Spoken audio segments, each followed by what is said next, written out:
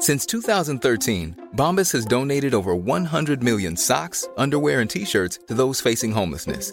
If we counted those on air, this ad would last over 1,157 days. But if we counted the time it takes to make a donation possible, it would take just a few clicks. Because every time you make a purchase, Bombas donates an item to someone who needs it. Go to bombas.com/ACAST and use code ACAST for 20% off your first purchase. That's bombas.com/ACAST, code ACAST.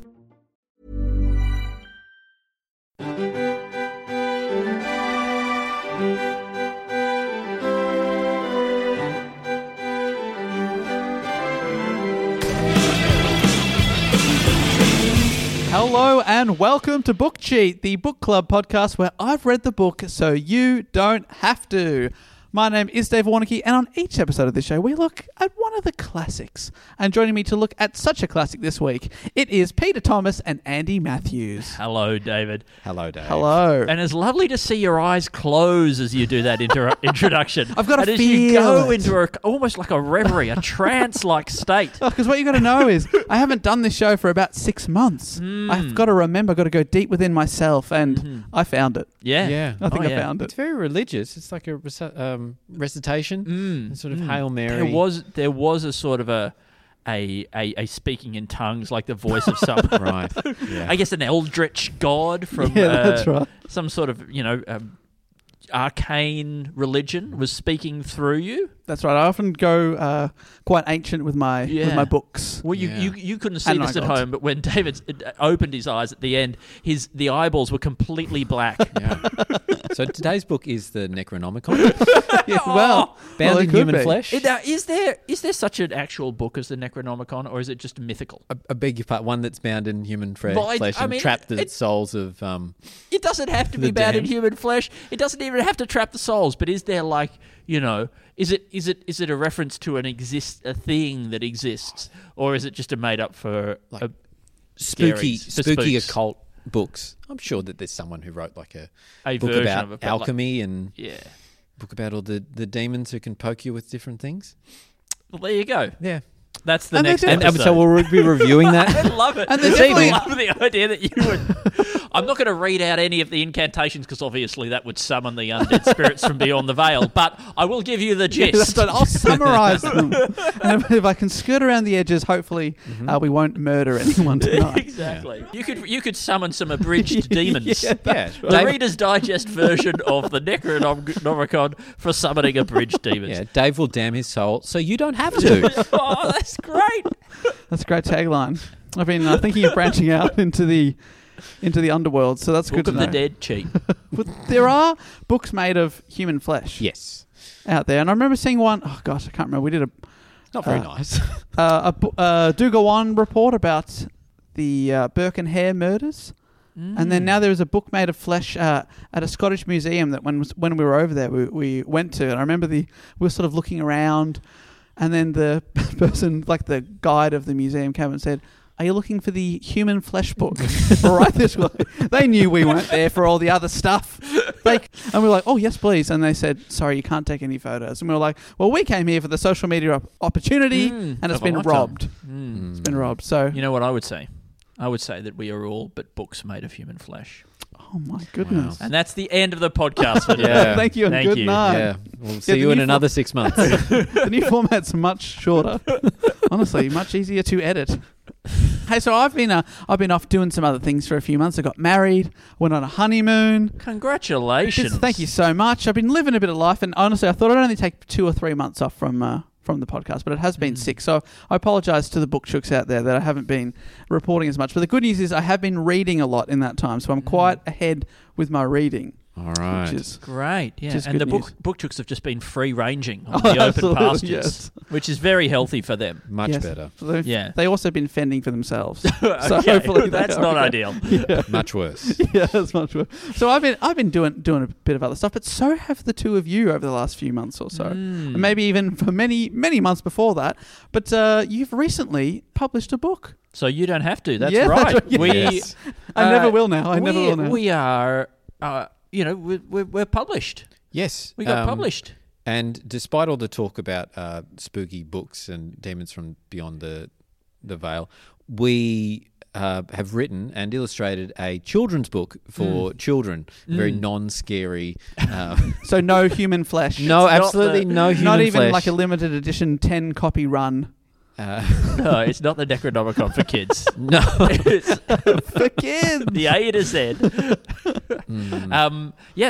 Pete and I have written a book called Gustav and Henry, and it's an adventure series for young readers about a pig and a dog who are best friends. I love it. And they go to space, and they go back in time, and where else? What else? They find a solve lost mysteries. cake. They solve Yes. mysteries. Yeah.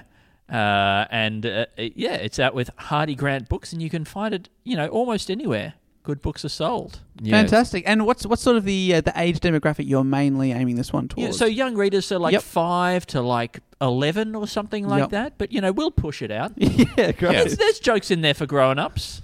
The second volume of the book, which is about to come out next month, has an extended riff on The Doll's House, the Ibsen play. Oh, So, fantastic. Is that what that was? Which I have, in fact, covered on this show before. I know. Yeah.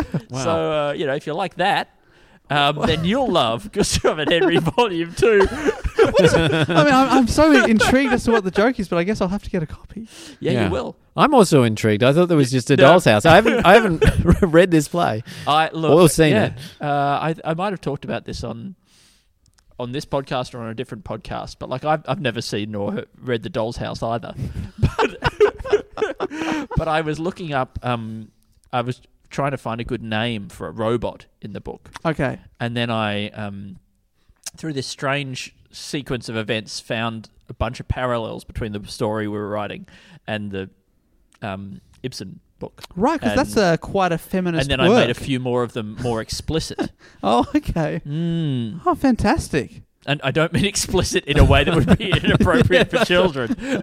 You just went rogue with volume 2. Yeah, Gustav and Henry. Gustav and Henry. It's got some beautiful, incredible drawings by Pete. Yes. So You are an incredible artist, we Thank you must very say. much, Dave. Andy is the writer and I am the illustrator, and we both work on the Created stories together. together. Yeah. And it's a lot of fun to make and also to read. Yes, I agree. So if you don't get a chance to read it, then definitely try to make it. Yes, Anyone out absolutely. there, write your own version. And the new one that's about to come out, it's just called Gustav and Henry Volume 2. Yeah, that's correct. Fantastic. Yes. The Island of Tiny Aunts is the subtitle.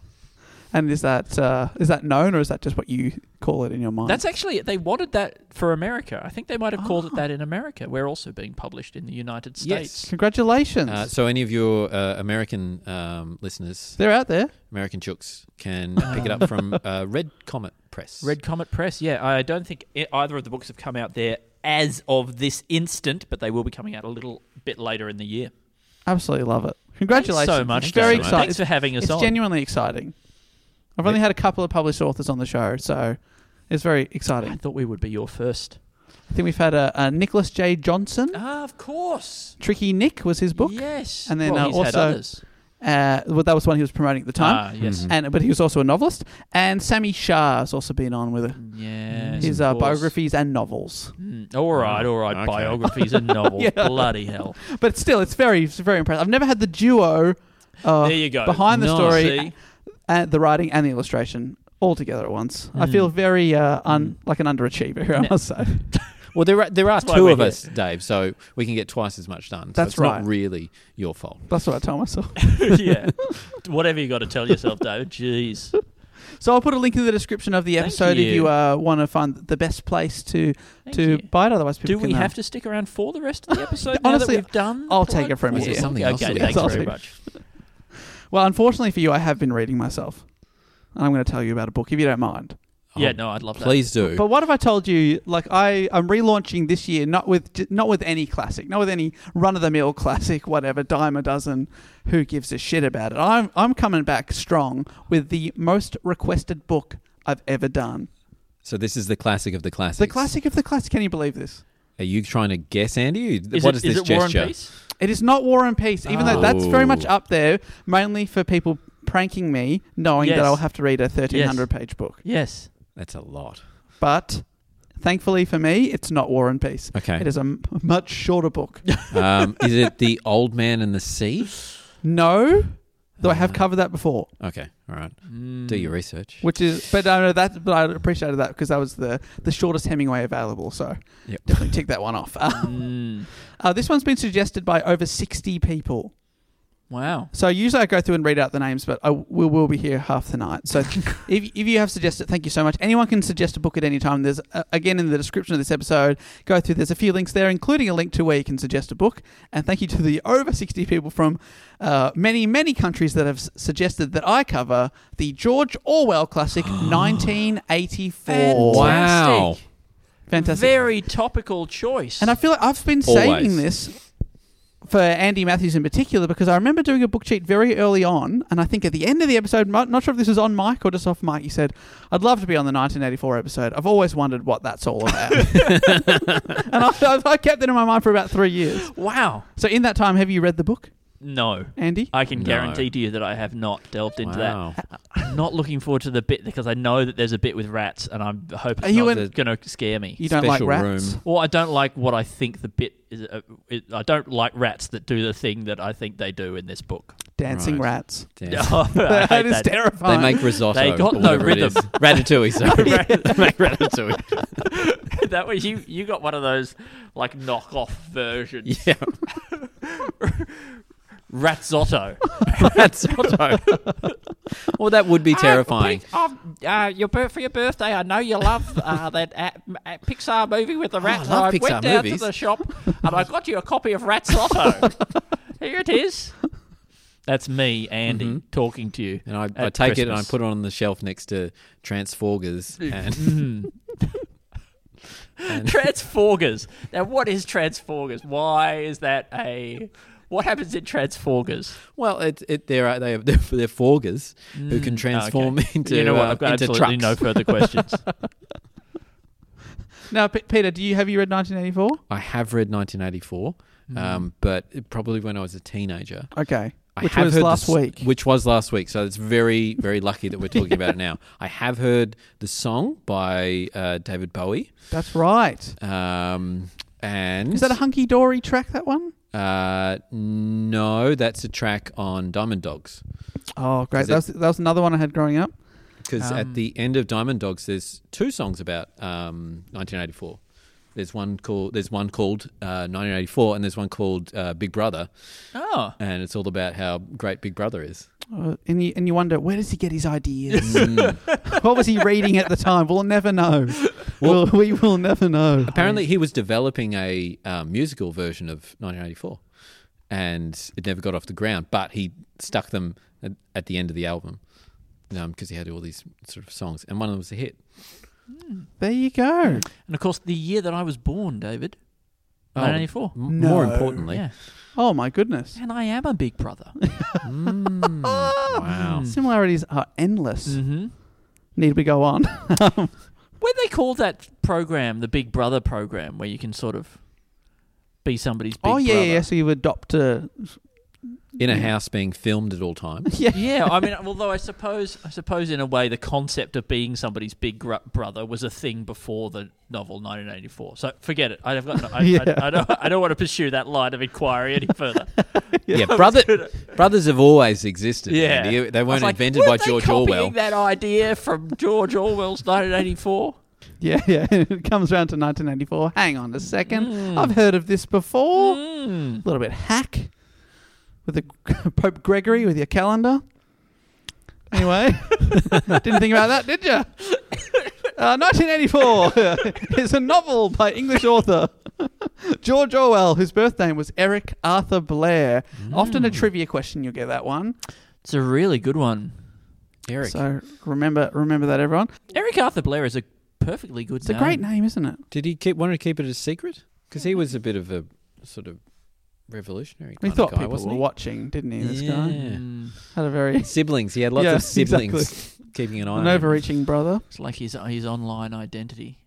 You know, it would have been his Twitter handle. Oh, that's right, at George Orwell. So today, if George Orwell had taken on a pseudonym, it would be Fly Guy 28. Yeah, exactly. With a picture of some NFT. Yep, that's right. Well, look, I fight the power.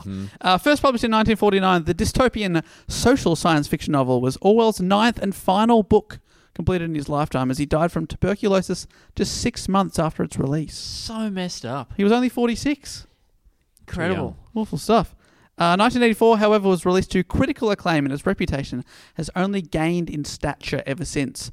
It has also left an incredible mark on popular culture, with elements and concepts in the novel entering into common usage. We'll get to some of them. We've already said one, Big Brother. We've got Double Think, Thought Police, Ministry of Truth. Yes, got that on the list? That's there.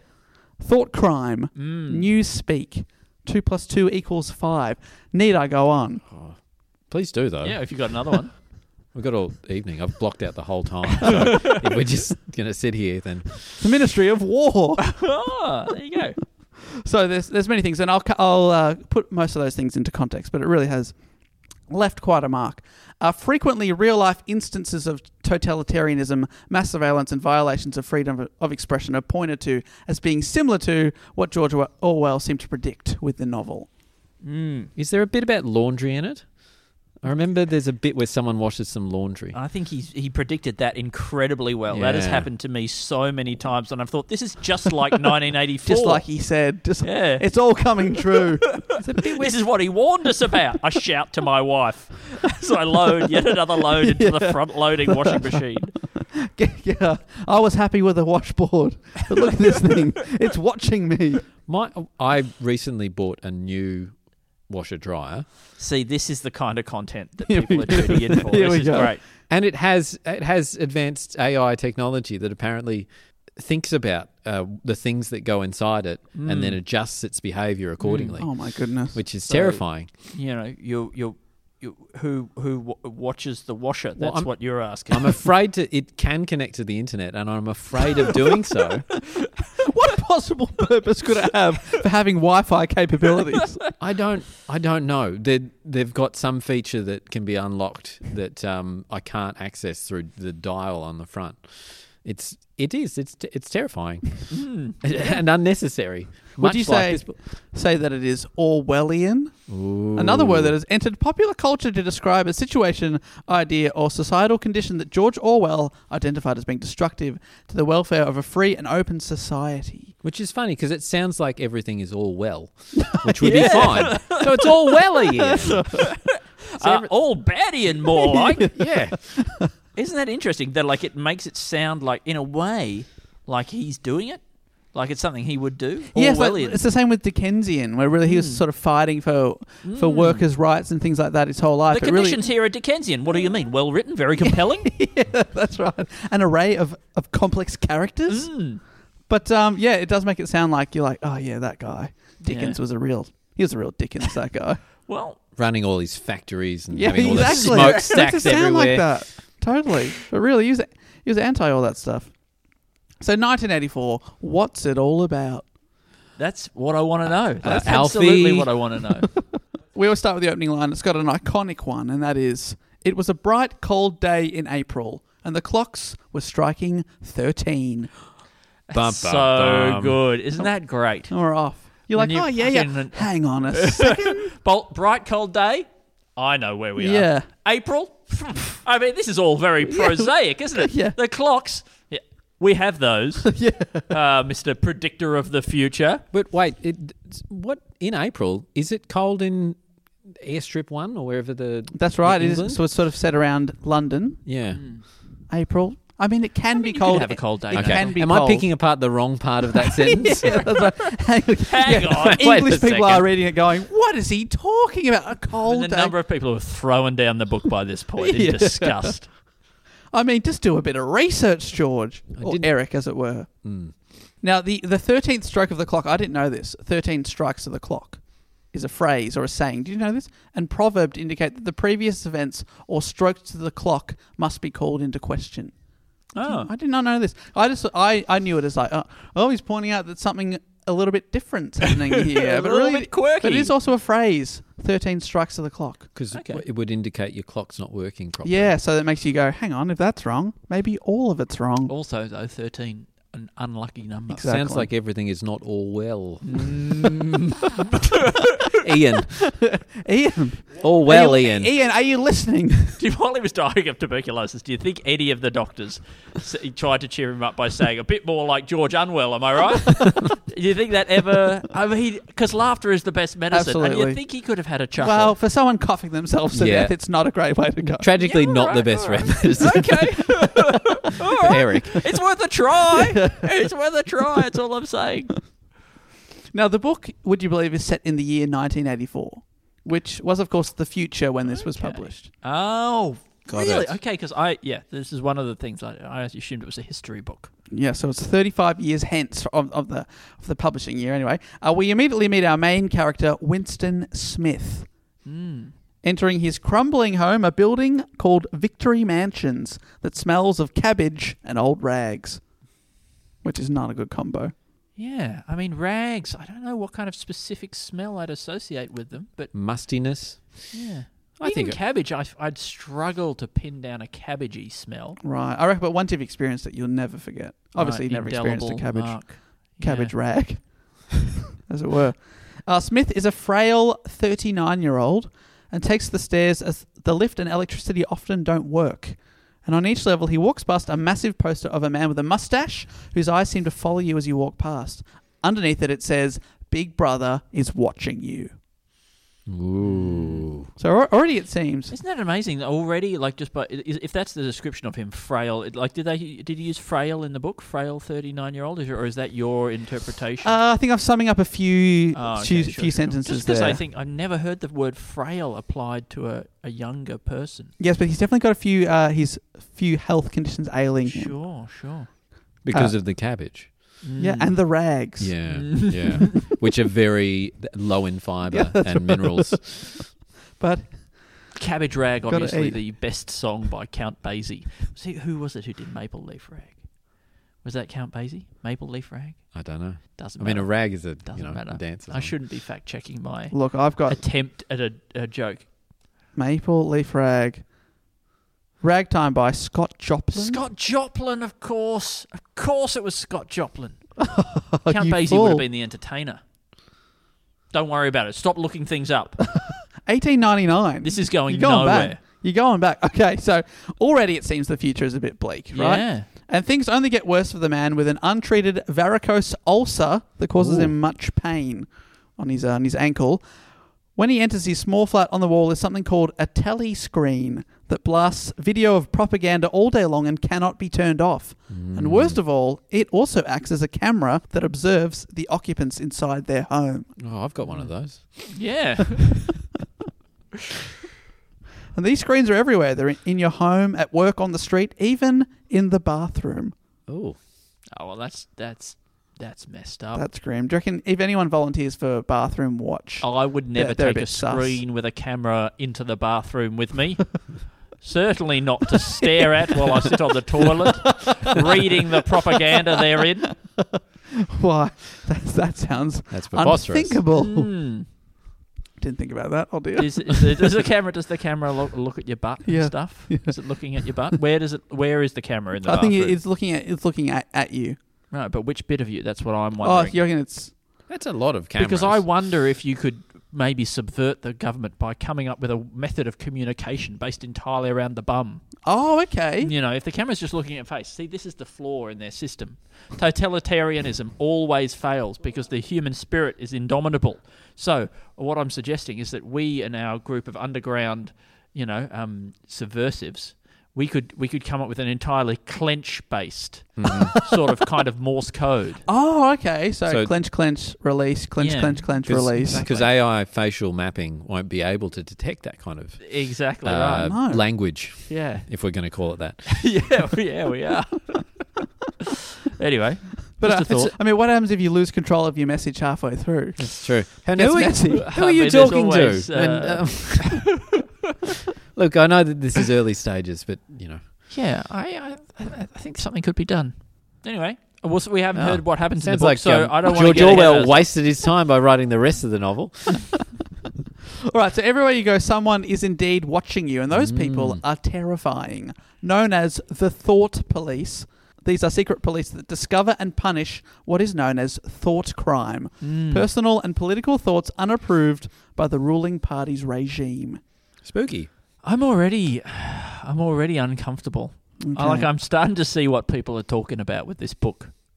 That's It's a bit dystopian. Oh, okay. You want me to cover I'm something? going to drop the D-bomb. I hope I'm not jumping the gun here. But yeah, I'm going to call it. This novel is dystopian. Dystopian? But what happens if I zoom out and I say, it was Earth all along? What? Okay, hang on. But it's okay because it's in the future It's in the future. or the past. Yeah. It's already happened. Did things get better Yeah. or worse? Yeah, we got through this. We were able to gather together some of the most intellectual minds of the underground who were able to wink at each other with their butts. We've taken down Big Brother. Mm-hmm. But before that, this is what happened. Smith lives in what used to be called London, but is now known as Airstrip 1, very well remembered, Peter, located in a larger collection of countries now called Oceania. In the 50s or 60s, there was a revolution and nuclear war, and Earth is now divided into 3 superpowers or superstates. There's Oceania, which is the UK, both of the Americas, Australia, and the bottom half of Africa.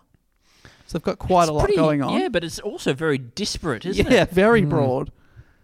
Then there's Eurasia, which is mainland Europe and Russia. Yep. And finally, there's East Asia, which is Japan, China, and the rest of Asia above India, below Russia. So is India... Is that part of Oceania then? No, so India, Southeast Asia, and the top half of Africa are disputed territory Right, okay. in the book, yeah. Cool.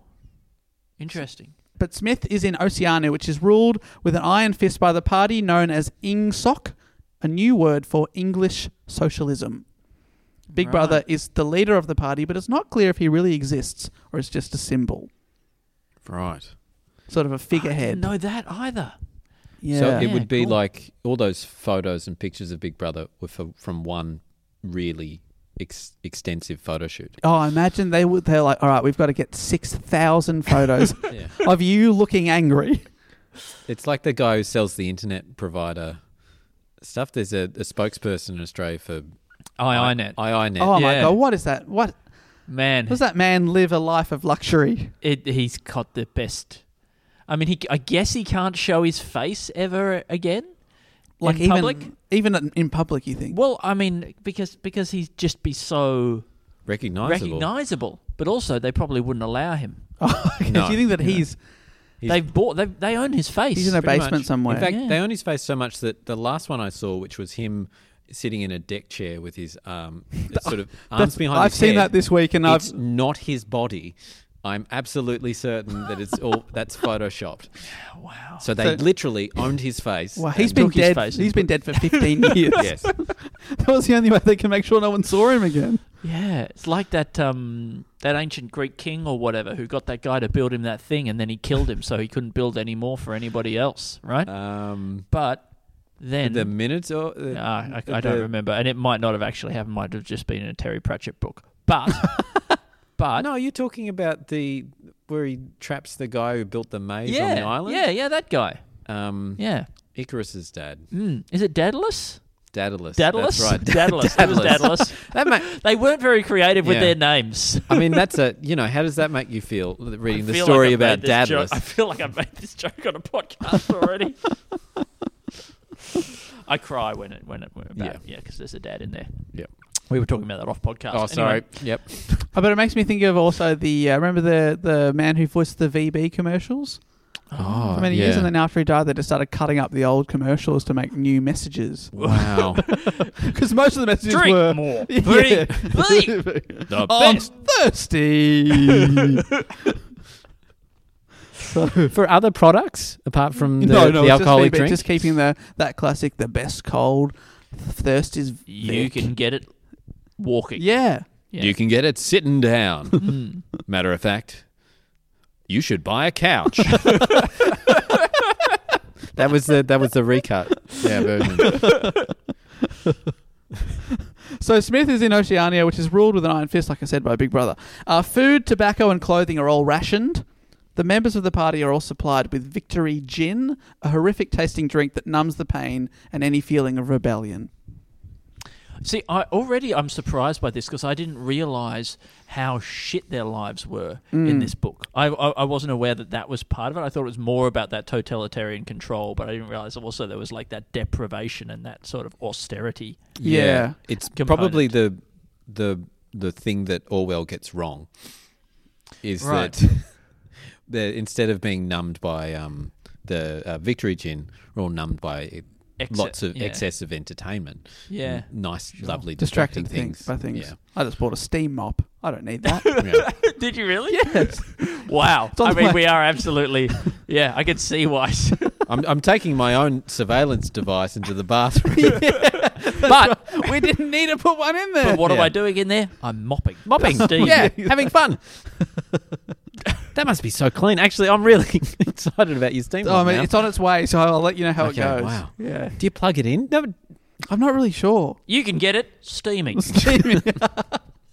All right. They say, all right, mate, we're going to need you to read just through the dictionary word by word. Here we go.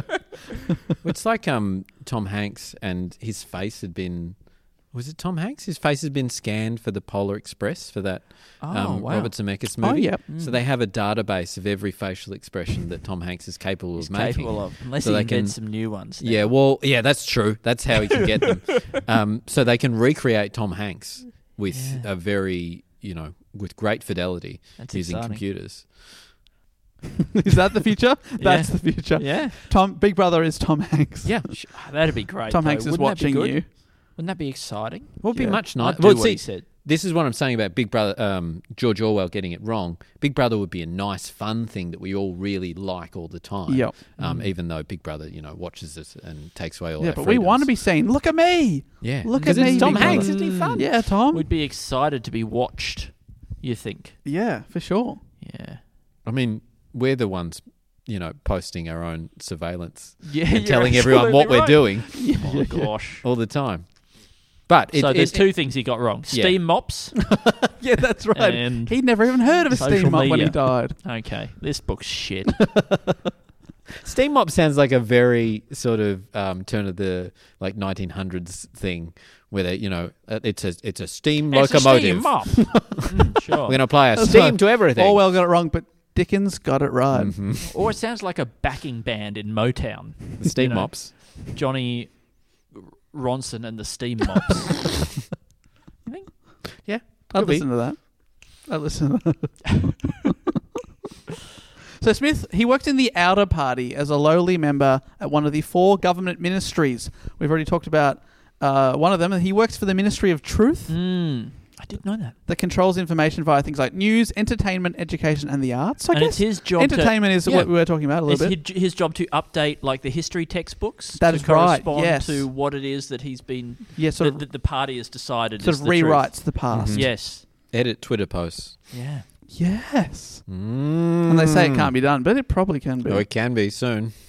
There's also the Ministry of Peace, which ironically is in charge of war. See, that's good writing. That's good stuff. Oceania. I joke, but really this kind of irony was really invented by Orwell, right? Yes, that's why we still use his words. 7 decades post. God, that was a good observation by me. I'm really glad, and I stand by it.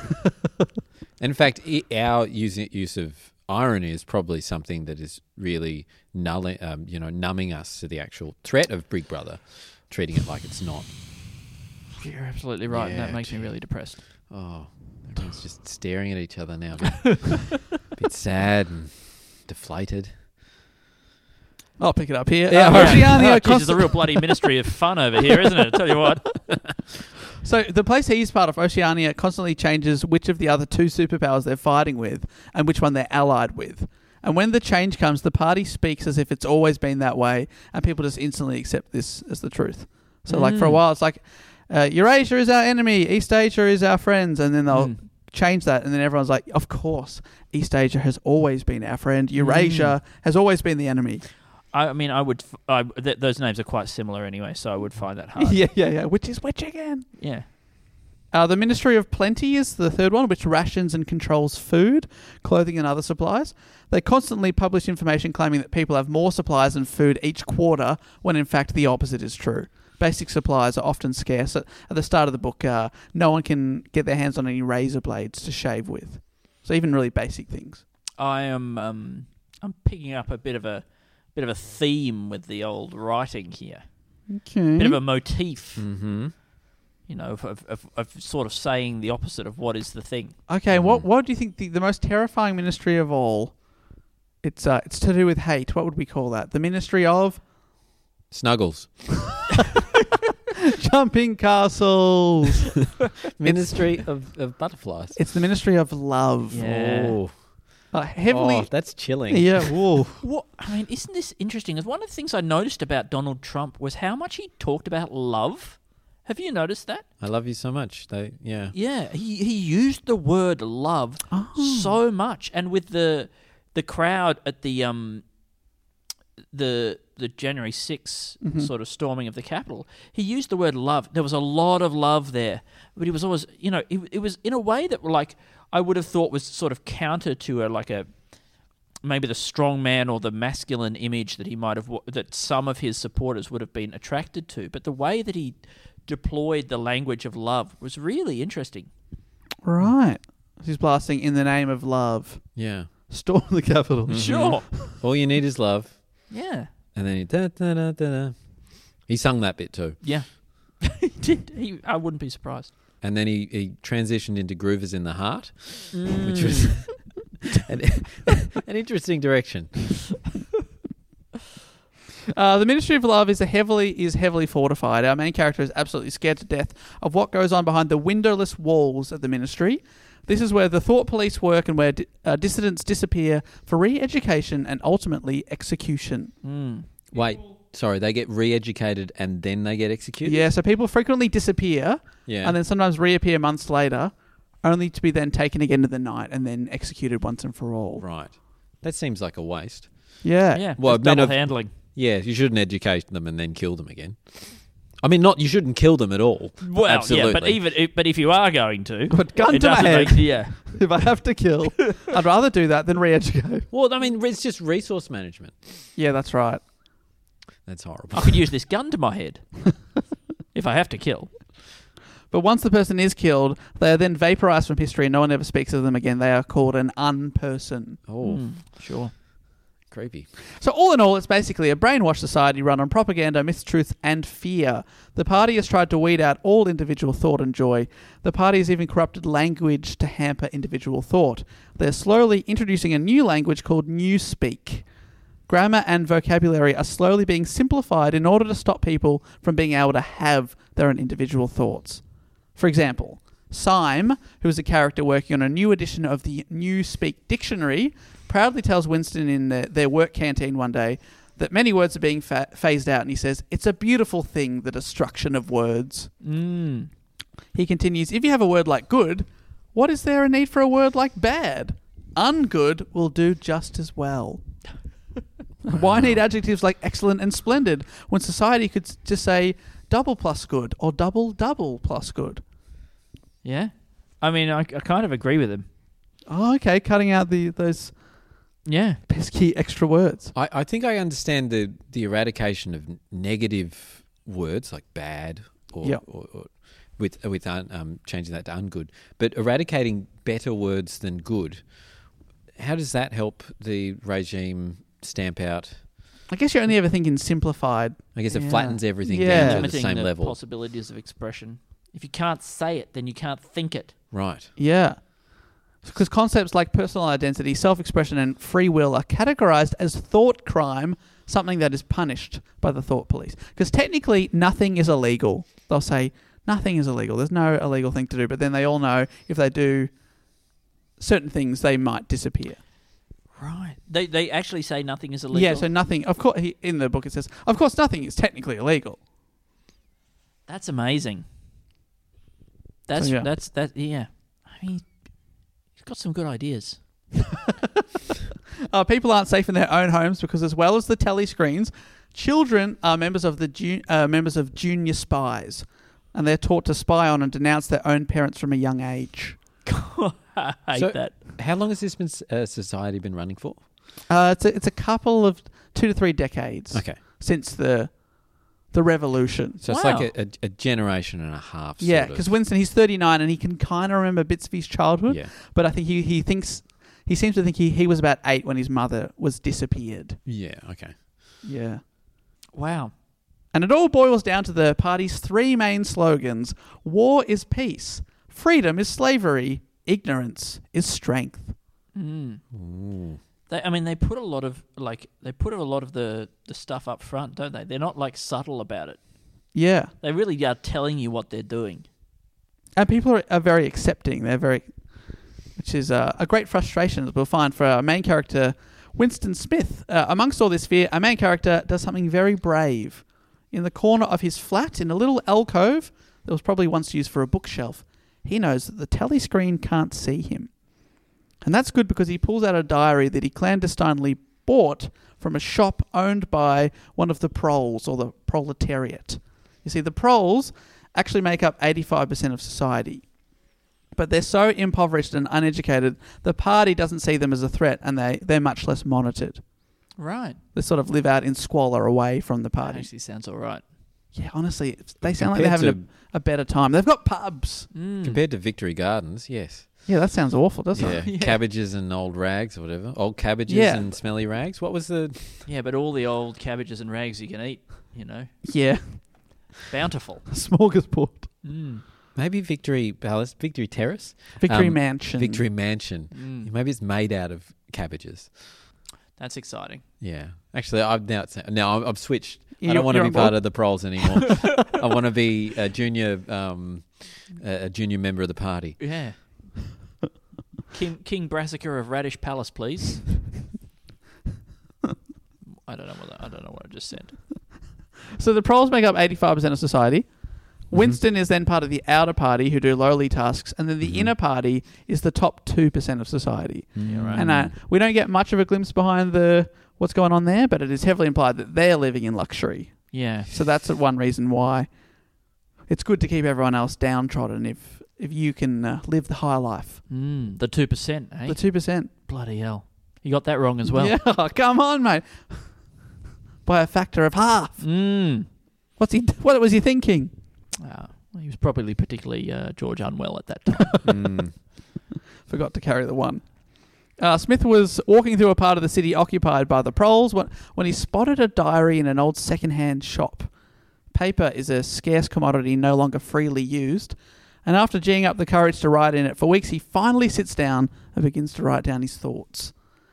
He's not sure who he's writing it for, but he doesn't censor the thoughts, as he frequently acknowledges that just by buying the book, he is probably a dead man. Sooner or later, the thought police would discover what he's done and he would be killed. So throughout the book, he just refers to himself as a dead. I'm already dead. There's a freedom to that. Yeah, honestly, I think it's sort of... He goes, I'm actually going to write down what I think for once. And he starts to write what he's been thinking for years. They should have made more Indiana Jones movies early on. Why did they let him get so old? Yeah. It's because the second one wasn't as good.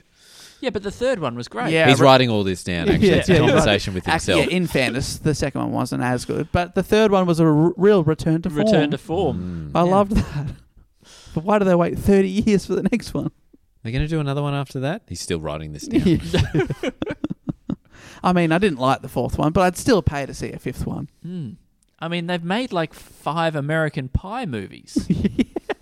You want to see Indiana Jones: The Golden Mile? That does sound like an Indiana Jones film. It really does. Totally does.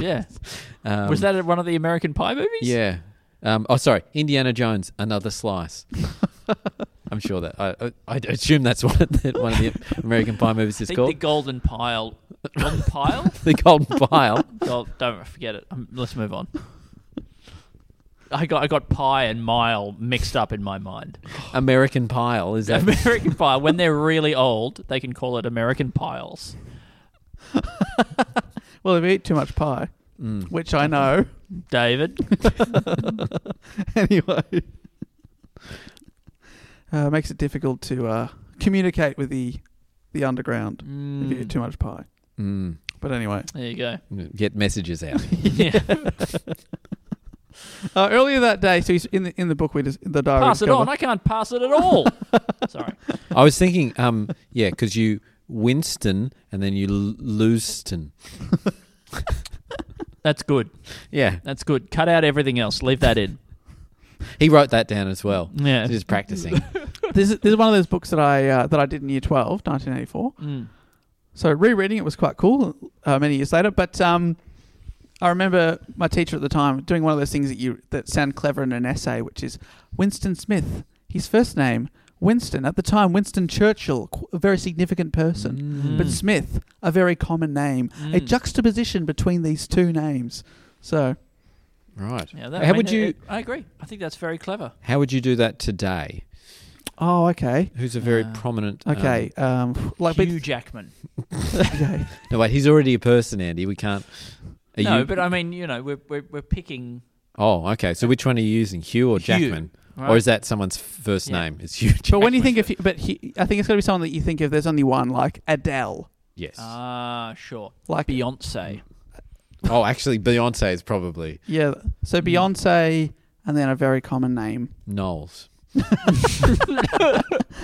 We got it. Fantastic. And then in essays, the reason the author chose Beyonce and Knowles... So in the diary, he says earlier that day he'd seen two people that had caught his attention and inspired his writing because he'd been thinking about it for weeks. He's had this diary hidden away. During what is called the 2 Minutes Hate, where a daily video of the Society's scapegoat, a man called Emmanuel Goldstein, who is Big Brother's main political rival and traitor to society, is played on the screen. Yeah. And he and again, we're not sure if he really exists, but he is portrayed as the head of an underground organisation called the Brotherhood, whose aim is to overthrow Big Brother. And if this person doesn't exist, is he just another person like our internet man who's just locked in a basement because he obviously can't be seen walking down the street going to the shops because everyone's like, you're the guy we all hate. Yeah. He's just so endlessly having photo shoots, holding daiquiris or having a rocket pack or...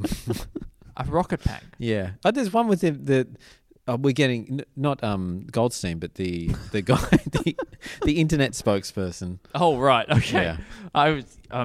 I'm so confused. To show you how fast your internet can be, Andy. That's right. Yeah. Well, I mean, a lot of people do direct their hate at their internet service providers. Yes. So probably if we were to pick a state enemy, so could very well be the IINet guy. He's the ultimate scapegoat. Yeah. Absolutely.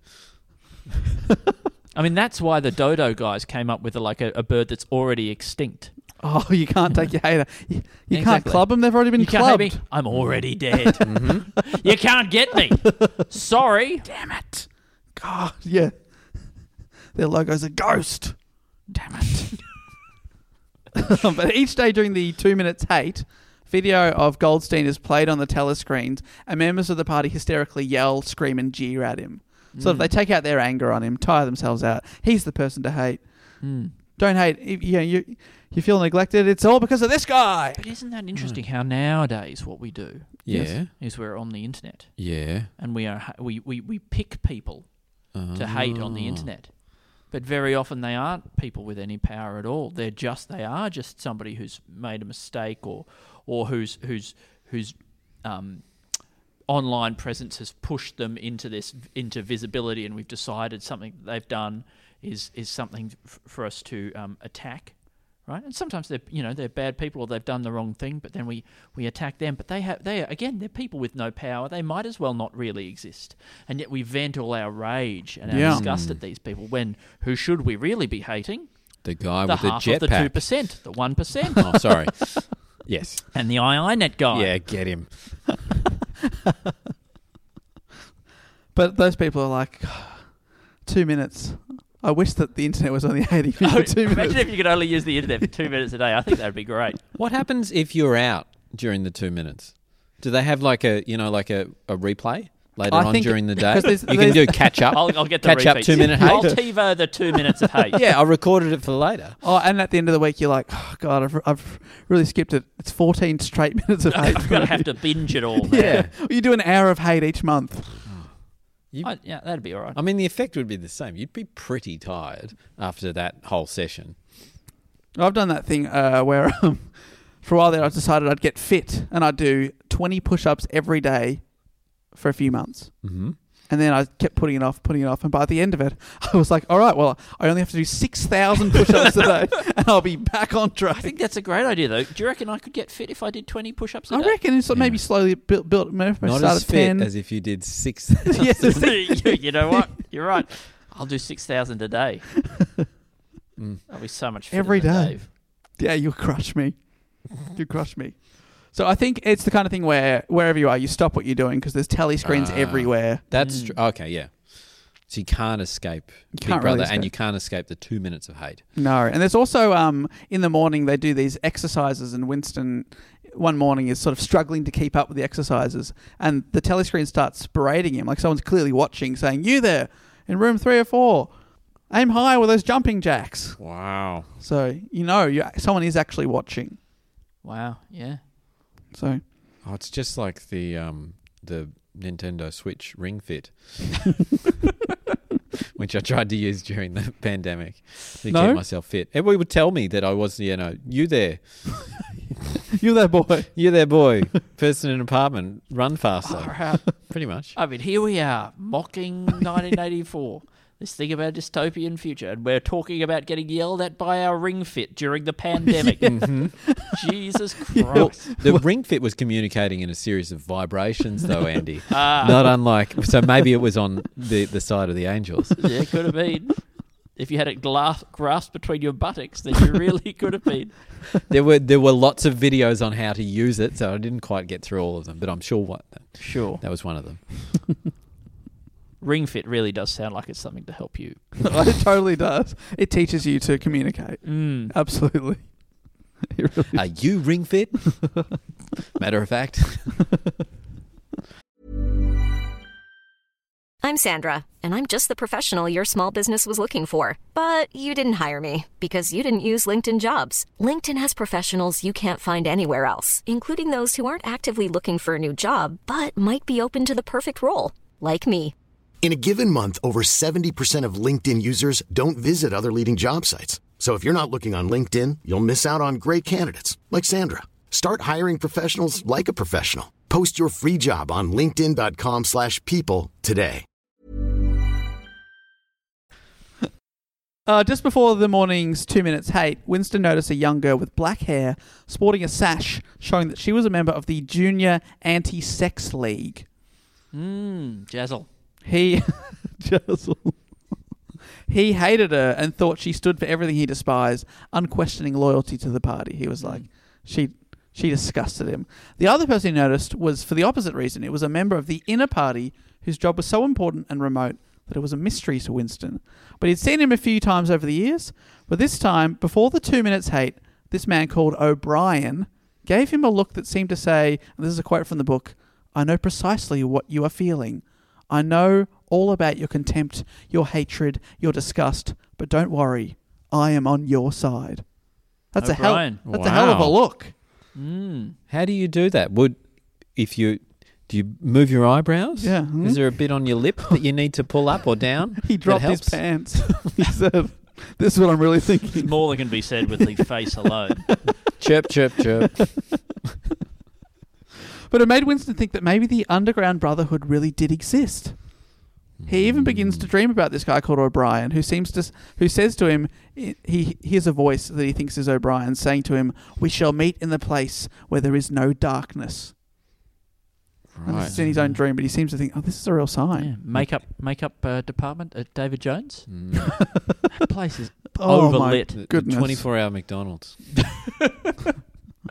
It's one or the other. Try both, Winston. That shop on Chapel Street that they made the fatal mistake of painting, it's a pretzel shop, and they painted everything pink. Ooh. Everything. The Everything. floor, the walls, the chairs. It is overwhelmingly pink. It is overwhelming. There's no darkness in there. As he recalls this is a memories recalling, he looks down at the diary to realise he'd subconsciously written over and over again in capital letters, "Down with Big Brother." Ooh, bad. Uh-oh. Bad idea. I know. So remember, he thinks, you know what, they're going to get me anyway. Is that like street jive talking? Say, I'm down with Big Brother. That's what he try and tell the thought police. You can spin anything these days. I'm down with Big Brother. Yeah, BB is my guy. I would have thrived in this environment. Making stuff up. Yeah, making stuff up, spinning things. There's still time, Andy. Thank you. If we live to 2084. 2084. I mean, gosh, it's going to suck when you're around that time and they're making so many books and movies and stuff that are like, ooh, 2084, you know? Yeah. It'd be like when Paul McCartney turned 64. I think about that a lot. I think about the I think it was in the Good Weekend or the Australian magazine where there was like a headline that was like, "Do we still need him?" You know? Will we still feed him? Yeah. Because it's our responsibility to feed. Who will feed Paul McCartney? Winston works at the Ministry of Truth, where his job is basically to update old newspapers, rewriting the truth to match the party's version of events. Well, recognise, Andy, Big Brother is never wrong, you see.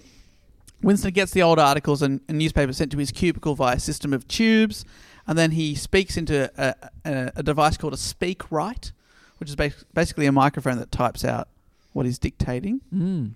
He then destroys the old document and any evidence that would ever contradict the party, basically rewriting history to Big Brother's narrative. Right. So they're never wrong. So he does that with single copies of newspapers, or yes, and I think they're part of someone else's job is to track down all the old copies of the newspapers and destroy them. But then they have on file the only official version of events. So if anyone ever had to challenge something, they'd say, "Well, it says right here that that's exactly what we predicted. Ooh. We were right." Redacted. Yeah. So even stuff like Winston remembers that at the start of the year they said, "There's no way this year we promise your rations of chocolate will not go below 30 grams. And then there's an announcement a few days later saying, "Good news, everyone. The rations of chocolate have been improved to 25 grams." And everyone rejoices. And Winston's like, "Don't these people remember?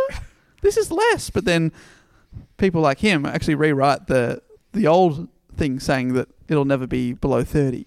This is such a good book. It's so good. This is so You good, and I really think we should have should get read rid it. of all other books. I think we should burn all the other books. No, and Andy- we should only have 1984. Burn We them all. don't need them. We'll go through every other book and rewrite them line by line, Like to be change 1984. each letter. Yeah, so it's 1984. So a copy of War and Peace is just this 4 times over. Exactly. Yes. Winston also makes up stories about war heroes inspiring the public with fake propaganda. One day he caught the party out in a lie when a photograph of some disappeared people had accidentally been sent to him wrapped up in another article. He was like, "Oh my God." And he thought, if I get caught with this, I'll be disappeared. So he has to quietly look at it. He remembered hearing the people confess on the telescreen that they'd committed treason overseas. In one of the rival countries, but the photo proved that they had in fact been in New York at that time. He had a photo of them in New York, which is an allied country, not committing treason. So he reasons that they must have been confessing to false crimes. Ooh. He hangs on to this small sliver of truth that the party definitely lies to the people. He's like, "All right, I've got 100% proof that they're lying here because there's no other proof that they're lying because they rewrite everything." But he's like, "In my mind, I know that they lie about this, so they probably lie about all that other stuff too." He does the rewriting. Like, he's part of the system Yes, that absolutely, is yeah. part of the lying mechanism. But he needs something to hold on to make sure that he understands that he's not doing. Yeah, I mean, I What guess does he something think that he's isn't doing just then? words. You know, Yeah. I guess part of the book is that like words can be so easily manipulated, Yes. whereas pictures cannot. Absolutely not. Despite what you think about the iiNet guy, I believe he was on that beach. He was loving that beach. Yeah. I never said he was on a beach, Andy. I said that he was sitting in a deck chair. Fuck, I feel Yeah, like I a know. fool. Yeah, have that. Now your head's that's right. spinning, isn't Yeah, it? one of the things where you go, but in my mind, he was on a beach. I remember him on a beach and he was only I 30 grams. You said he was on a beach. You said he was on a beach. No, I said he was 25 grams and he was in a deck chair, If Andy. we go back to the tape, I will redub that section. Yes, thank you. So Winston realizes that true freedom lies in the ability the ability to interpret reality as one perceives it rather than having an external force change it. For example, the ability to say 2 + 2 = 4. It always equals 4. Yeah. Yep. Rather than, but sometimes it equals 5. Well, if the party wants you let's to. see what they say. Let's see. That's your opinion, man. So like I said before, he barely remembers his childhood before the revolution. His mother was disappeared, but he wonders if it's always been like this. It's sort of like right at the back of his mind. It's like, was it always this bad? So going for a walk... This is so scary. Yeah, it is scary. Andy's bit. Can you just skip to one of the nice parts? Yeah, for well, Andy? okay. Don't worry, one of the Andy. gentler parts of this story. Thank you. It's going to get Yeah. good. Okay, great. You're gonna love this bit. He's There's a going to bit- win. There's a bit where he remembers playing Snakes and Ladders as a child with his mum.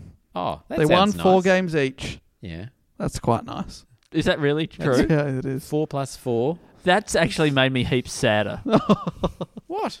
That sounds fun. Yeah, I know, but the fact that he remembers it and it's a special memory, and now people probably don't get to experience that in this. Snakes and Ladders, a band. It's a real. It's man. It's a tough listen. I bet it would be a fucking brutal read. What was it like reading it? Maybe I'll say at the end. Okay, save Okay. it up. Oh, do you give it stars? Do you give it? So it does end. There's a little. Right. Yeah. Oh, good. for you. Okay. There's not a, because it's built in to have a sequel. Yeah. 1985. Oh my God. Yeah. And if you want, you can keep going. Goes forever. That's like- 1984B. well, with your book, you very cleverly called Volume 1. Yes. Well done. Very good. This sky's not the limit on that. Yeah. I got that idea from a radio, Big part. from a radio control knob. I thought Volume 1, Volume 2. But what's the cap on the radio knob? The books get louder and louder. The text, That's right. The text gets larger and larger with each volume. So he's wondering, was it always like this? So going for a walk amongst the proles, he sees a man who appears to be about 80 years old, meaning he would have been in middle age already when the revolution came. Sure. He must have had a developed memory. So Winston buys him a beer at a pub for proles, something he's not supposed to do. And he asks him if the things the party has told Winston about the past being much worse for society when it was controlled by evil capitalists that had everyone enslaved. He's like, is that true? But the man is senile and can't properly answer any of his questions. Oh. Sort of goes on this little, oh, yes, I remember the past, sort of like, classic old person thing. Oh, a tie. Yes, I remember wearing a tie, a purple one. Oh, yes, fantastic. It's like, no, but answer the question, old man. Oh, you're finally getting what this book is about. It's about old people are annoying to talk to. The message is finally becoming clear. We get it now. Because they are kept purposefully uneducated, many proles don't seem to even realise that they're being oppressed. They don't even realise that there's a problem. Still, because of their sheer numbers, remember there's 85% of society is made up of the proles, Winston writes in his diary that any revolution against the party surely must come from the proles. He's like, they're the secret hope. Surely. Well, just by weight of numbers. Yeah, you can't keep him down. Going for a walk one night, which itself is dangerous if he's caught going somewhere with no real proper reason, he passed by the second-hand shop where he bought the diary that he's now writing in. He goes back in and is fascinated by some of the old trinkets, especially a piece of glass embedded in a bit of coral. It's a paperweight, and he sees it as a link to the past. Right. He's like, it's probably about 100 years old. And So- it smells really nice. No. It's got that dead sea creature smell that Yeah. everybody Oh. loves. Well, honestly, you got to remember, everything smells like cabbage. Yeah. So a dead sea creature, that's True. It smells pretty It's good. an exciting new note. Yeah, that's a scent. It's Much evocative. sought after. So he buys it. He buys it for $4. The owner of the place recognises Winston and introduces himself as Mr. Charrington, Ooh. a friendly man who talks Winston through a few of the items he has for sale around the shop.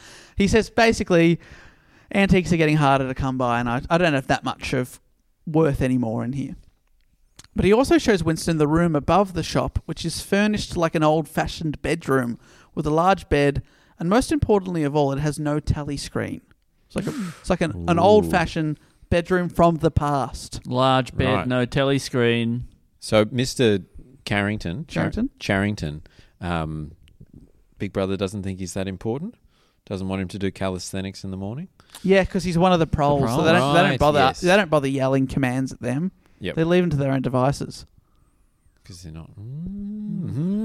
So on the wall is a print of St. Clement's Church, which Charrington remembers once had a rhyme attached to it, which is oranges and lemons, Say the bells of St. Clemens. You owe me 3 farthings. Say the bells of St. Martin's. Which doesn't quite rhyme. No. So the past wasn't that It great. should be, you owe me 3 fartins, says the bell of St. Martin's. This is all in the book, is it? Wow. Winston's correcting him, Yeah, saying, okay. honestly, if you're going to go for a rhyme. Mr. Charrington can't quite remember the rest of the rhyme. There's a few more church bells with rhymes he can't remember, but he knows that it ended with, here comes a candle to light you to bed, here comes the chopper to chop off your head. Ooh. And this saying, the whole oranges and lemons, so the bells from St. Clemens, bounces around in Winston's head as another connection to the past. He's like, oh, I've got to find out what the next rhyme is. It's a real earworm, isn't it? Yeah. I mean, it's a banger.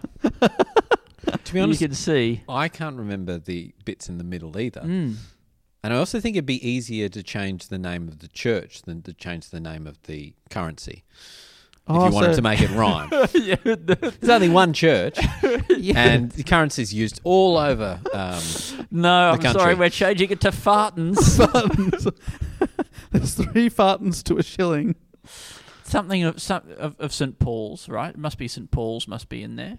How did you fall? Say the bells of St. Paul. I mean, It's you can write your own. That's fine. It's a nonsense It is. rhyme. It is nonsense, isn't it? But Winston's fascinated with it because he's fascinated by the past and how things used to be. On the walk home, he sees the dark-haired woman he saw with the anti-sex league sash, and she's in the proles area as well, and he panics that she's following him. He's like, she's got no reason to be here. He wonders if she's a member of the Thought Police and that she's going to turn him in. So he's like, maybe I should double back, follow her down an alley and bludgeon her to death before she can turn me in. That's the thought that he has. Whoa. But fortunately, he makes it home without any violence. He loses her and he goes, hopefully she doesn't turn me in.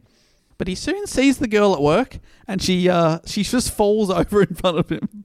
She just stacks it. See, this is good. I knew there'd be some comic relief. Is she carrying her books to class? She's got her arm in a sling. Right. She falls over. Oh, that's even funnier. And as he's like, what the hell? As he helps her up, she discreetly hands him a note. And he puts it in his pocket and goes, what the hell?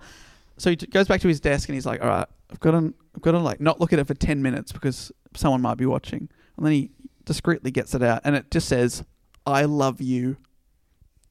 What? This is cute. Wow, that's a twist. This Yeah. is real cute. Also, I've got this, right? If you want to look at a piece of paper that's in your pocket, blow your nose with it. Everyone will think it's a tissue. Yeah, everybody has a good look at their snot after they blow their nose. Let me look at They it. love it. It's one of the few rare treats that even Big Brother cannot deny you. Yeah, that's right. It's so human we couldn't beat that out of people. What's in there? Oh, that's What a is good it? one. Oh, Look at that. oh, better out than in that stuff. Yes. Jesus, look at And that. no matter what reaction you have, it's absolutely fine. You read a note that says "I love you." Your eyes melt with passion and fury. That's the same look that you have when you look at the snot in At your your hanky. boogers. You read something that is threatening and you look concerned and worried. Yeah. Well, you've seen something in your hanky that you didn't think you were going to see. Mm-hmm. Perfect way to get around surveillance. 7 thumbtacks. My God. Oh my god! Well, apparently, I've been chroming in my sleep again. But he's confused by the note. He's like, "I love you. What the hell's going on?" But he can't openly ask her about it until after days of trying to get near her in the canteen with people around, he finally gets a table close enough that they can briefly talk. And also the table has to be not near a tally screen. So it takes a lot of moving around the canteen. They arrange to meet outside of work, and she gives him, when they do meet, detailed directions to a spot in the countryside outside of London and tells him to meet her there. Right. So these people have never met, though. No. No. But they've been seeing They've seen each other at from a work distance. during the 2 minutes hate and stuff like Right. that. Do we know where... Our eyes locked during the 2 minutes of hate. Yeah. My wife and I saw you during the 2 minutes of hate, and we really dig your vibe. Care to join? So he goes to the countryside. You're allowed to go technically 100 kilometres without stamping your passport. That's how far you can go. Okay. There they meet, and he follows her instructions. And Winston's suspicions of her being a member of the Thought Police are so wrong. She throws off her anti-sex league sash and reveals that she is the opposite of the Thought Police. Her name is Julia. The pro-sex league. Yeah. Oh, she is definitely in the pro-sex league. She pulls off the bottom leg of the bottom right leg of the A on her ASL sash, and so it makes it look like a P. Pro-sex league, she says. That was just Velcro. So her name is Julia, and despite on the surface seeming to love working for the party and volunteering all her time with party activities, she also secretly hates them. And her way of rebelling is to have affairs with other members of the party. So she definitely is in the pro-sex league. Absolutely. Well, sorry, Andy, just to go back to your idea about changing the thing, it's a lot like in The Fugitive, where they're staking out the house that they think that Harrison Ford is hiding in. Yes. And then they all rip off their disguises and pull down on their backs, built into their coats, is FBI. Like they rip a part off their clothing off to reveal they're actually... I don't remember that in The Fugitive. It happens. I'm Wow. sure it happens. That's like the strippers' breakaway pants. It's of exactly being in like that, yes. But I'm watching The Fugitive the whole time. I'm thinking, why didn't he make another Indiana Jones movie during this era? Yeah. Well, he was too busy That would've making been The great. Fugitive, making The Presumed Innocent, or the Patriot all Games. those Tom Clancy adaptations. Air The Force Sum of All One. Fears. Yes. Clear and Present Danger. Yep. Air Force One, indeed. But That- should rewatch that film. That's actually a good one. He's a good president. Get off my plane. That was what Hold Donald on. Trump wanted to model himself on. Really? Yeah, he said he would be like that.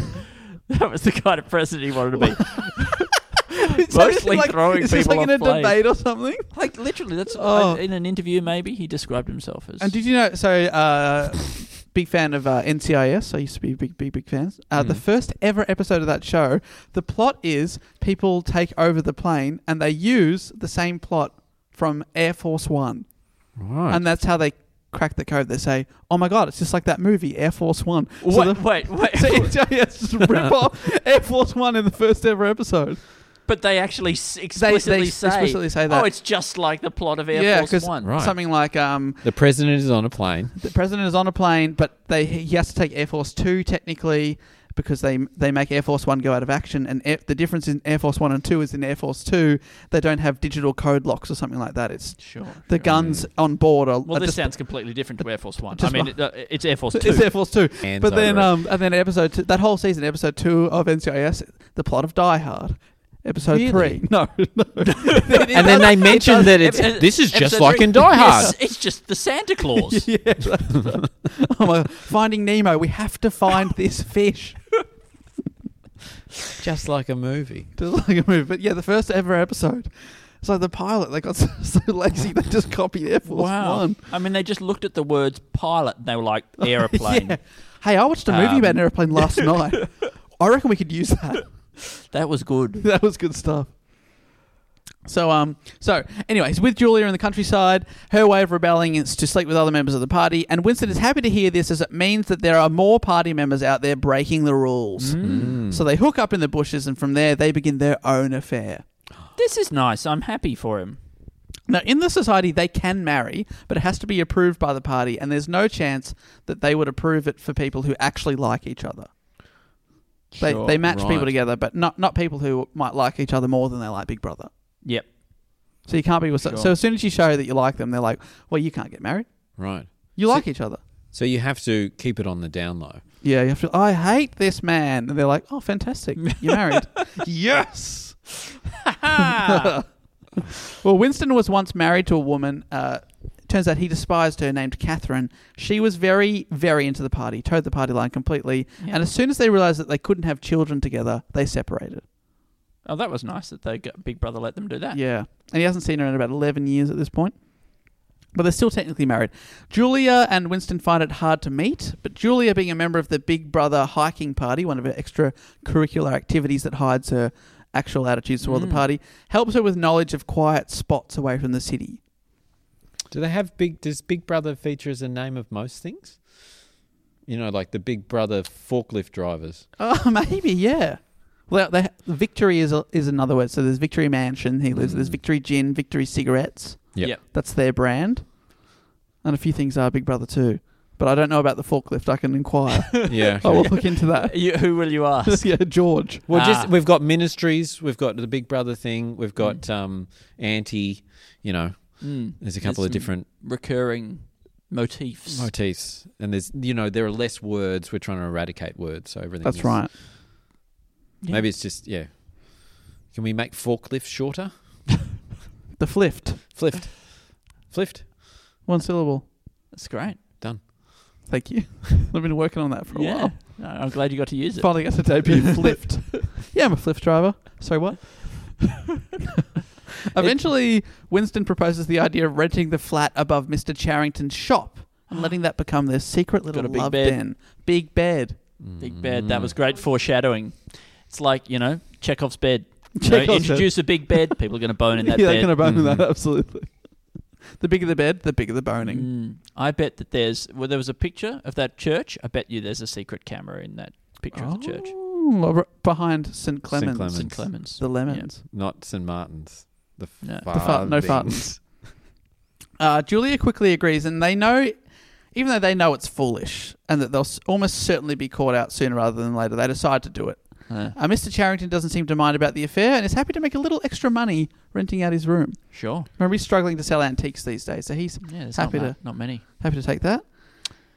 They eat and drink things not readily available in their day-to-day lives, and they just create like a proper coffee is drunk, and they eat and sleep in the bed like they're a domestic couple from the past. Right. And they eat things like coral embedded in glass. Yeah, that's right. I think this is what people used to eat. It's a bit rough, but the past was better. Mm-hmm. This is such a delicious notebook. Please pass me another piece of the print of St. Clemens. They sing the song about St. Clemens together because man, they got to get some more tunes. Julia knew it from her grandpa. He used to sing it when she was very young. And they love the portrait of St. Clemens. She vows to one day clean the painting on the wall and then take it with them wherever they go. She's like, this will be part of our lives. From here, Winston and Julia fall in love. They love each other. Aww. And feel really bad about what's going to happen. And while they know that they will someday be caught, they believe that the love and loyalty they feel for each other can never be taken from them under even the worst circumstances. Even under torture, it can't make them really give the other one up. Their love is the ultimate rebellion against the party. That's what keeps them going. Yep. Right. But they're not exactly on the same page about how else to rebel against the party. Winston still dreams of overthrowing the party with the Brotherhood, the underground society, and he tells her that he thinks that the party member O'Brien might be on their side too. Julia actually believes that war and party enemies like Emmanuel Goldstein are party inventions just used to control the populace. Winston disagrees with her lack of concern and says to her, "You're only a rebel from the waist downwards." And they have a bit of a fight. Mm-hmm. Well, it's a rude thing to say. Yeah, that is quite rude. That's it's a great expression, though. You're a rebel from the waist downwards. Yeah, that's good. You're always kicking stuff. Your toes, they're out of control. Ow! Winston's friend Syme, who was proud of destroying words, is disappeared. Oh. That's right. Winston even thinks, you're too clever for your own good. They'll eventually get rid of you once. He's very obsessed with destroying words, but also Winston's like, you're a bit smart for them. Yeah, right. They won't like it. You're also probably enjoying yourself too much. That's a bad thing as well, isn't it? Loving destroying the words. Yeah. Mm. O'Brien, the inner party member that Winston thinks is hopefully part of the Brotherhood, approaches him at work and discusses Syme with Winston. Something you're not meant to do with someone who has become an unperson. Sure. You're never meant to mention them ever again. Winston sees this as a hint from O'Brien that they are on the same page. Ooh. They're both rebels. From the waist down. They start playing soccer. Illegally. Yeah. O'Brien invites Winston around to his house to borrow a copy of the Newspeak dictionary. He's like, oh, come round. You can borrow that Newspeak dictionary that we were talking about. And Winston also sees this as an invitation to rebel, and he is so stoked. But also knows this will probably be another step to his ultimate demise. Okay. The only thing that's making me feel okay about this is the fact that he knows that it's coming. Yeah, okay. Because I know it's bad. So Andy wants to yell out, look out behind you, well, Winston. I do, though. And Winston's just going to, I already know. I know there's something behind me. I know, there's something terrible. It's going to get me. Yeah. I'm doomed. He's like, I'd rather not properly look, but I know something. Yeah. Thank you for telling me. So both Julia and Winston travel to O'Brien's house and are amazed that he's able to turn off his telescreen. Something that they can't. In the outer party, they can't do that. But he's like... Right. He's got a remote. With the screen off, Winston declares that he and Julia are enemies of the party and that they wish to join the Brotherhood. Oh, no. Don't reveal Julia's into it. O'Brien confirms that the Brotherhood is real, and so is Goldstein, the man that people curse during the 2 Minutes hate. O'Brien tells Winston that he'll give him a copy of Goldstein's manifesto, which people just refer to as the book. Ooh. O'Brien says to Winston, "We shall meet again," and Winston finishes the sentence, "in the place where there is no darkness," like his dream, which O'Brien confirms. Wow. So Winston gets a copy of Goldstein's book, and it explains that the war with the other two states is actually a tool to keep the nation's populaces preoccupied with war. Yep. War is peace. Got it. Tick. Tick, tick. Next morning, as Julia and Winston look out the window onto the neighbourhood of Proles, so they're back in the flat, back in their little love nest. They've stayed there all night. Winston laments, "We are the dead." And Julia says, "We are the dead." And at that moment, a third voice is heard to echo them, saying, "You are the dead." The voice is heard from a telescreen hidden behind the picture of St. Clemens on the wall that has been listening to them the whole time. Oh, no. You called it, Andy. Fuck. Look out in front of you. And only on my second read did I notice that bit where she says, "I've got to clean that picture someday." Yeah. Anyway, didn't notice that the first time. So it's like, well, if she'd cleaned it earlier, I guess you would have found it, but they would have, they've already been found out. Yeah. Winston and Julia then hear the sound of boots surrounding their hideaway, and the couple stand back to back, terrified. And then they hear a voice say, which sounds familiar, and the voice says, "And by the way, here comes a candle to light you to bed. Here comes a chopper to chop off your head." Oh, come on, big brother. I mean, this is all a little on the nose. Little bit you don't thick. need to Winston lay realizes it on that thick. he realizes that the voice is that of Mr. Charrington, the owner of the antique shop, Uh-oh. who walks into the room, and Winston realizes that he was wearing a disguise this whole time and was in fact working for the Thought Police. Right. He tears off a few pieces of Velcro from the word Mr. Charrington on his script. Yep. On his sash. What's that? Yeah, the And sash. it says the Thought Police. Anyway, that took me too long to get there. You all knew where I was going with it. It's all a bit pathetic. Let's move on. So they've finally got him. And Winston finds himself in a cell in a windowless room, brightly lit in what he assumes is the Ministry of Love. Place where there is no darkness. Just A to place where there is no darkness, correct. Yeah. Just to go back a little bit, why was Mr. Charrington wearing a disguise? To look like an old... So he takes off the disguise. Oh, so he's a young guy. He's Right. actually a man of only about 30. His hair, Oh. instead of being grey, was now black. Right. His features were younger. Got it, because they've never seen him before. They were just thought if he took out of his disguise and he was another old person, Yeah, no, it wouldn't have mattered. No, that was... Not me. I'm another person you That's don't right. know. It was me all along. Who? Mr. Charrington, but not. But yeah, What? My real name party is functionary. Mr. Carrington. Ha ha! I Tears fooled off you. the H. It's a loud noise. Oh my goodness, are we being watched? Are we being recorded? Other than this podcast? Here comes a You are the dead. Oh. here comes a lemon to chop off your head. Oh, Oh no, that would suck because it would sting as well, right? From the juice. oh. If you had your head cut off with a lemon, Yeah, take a long time too. sure.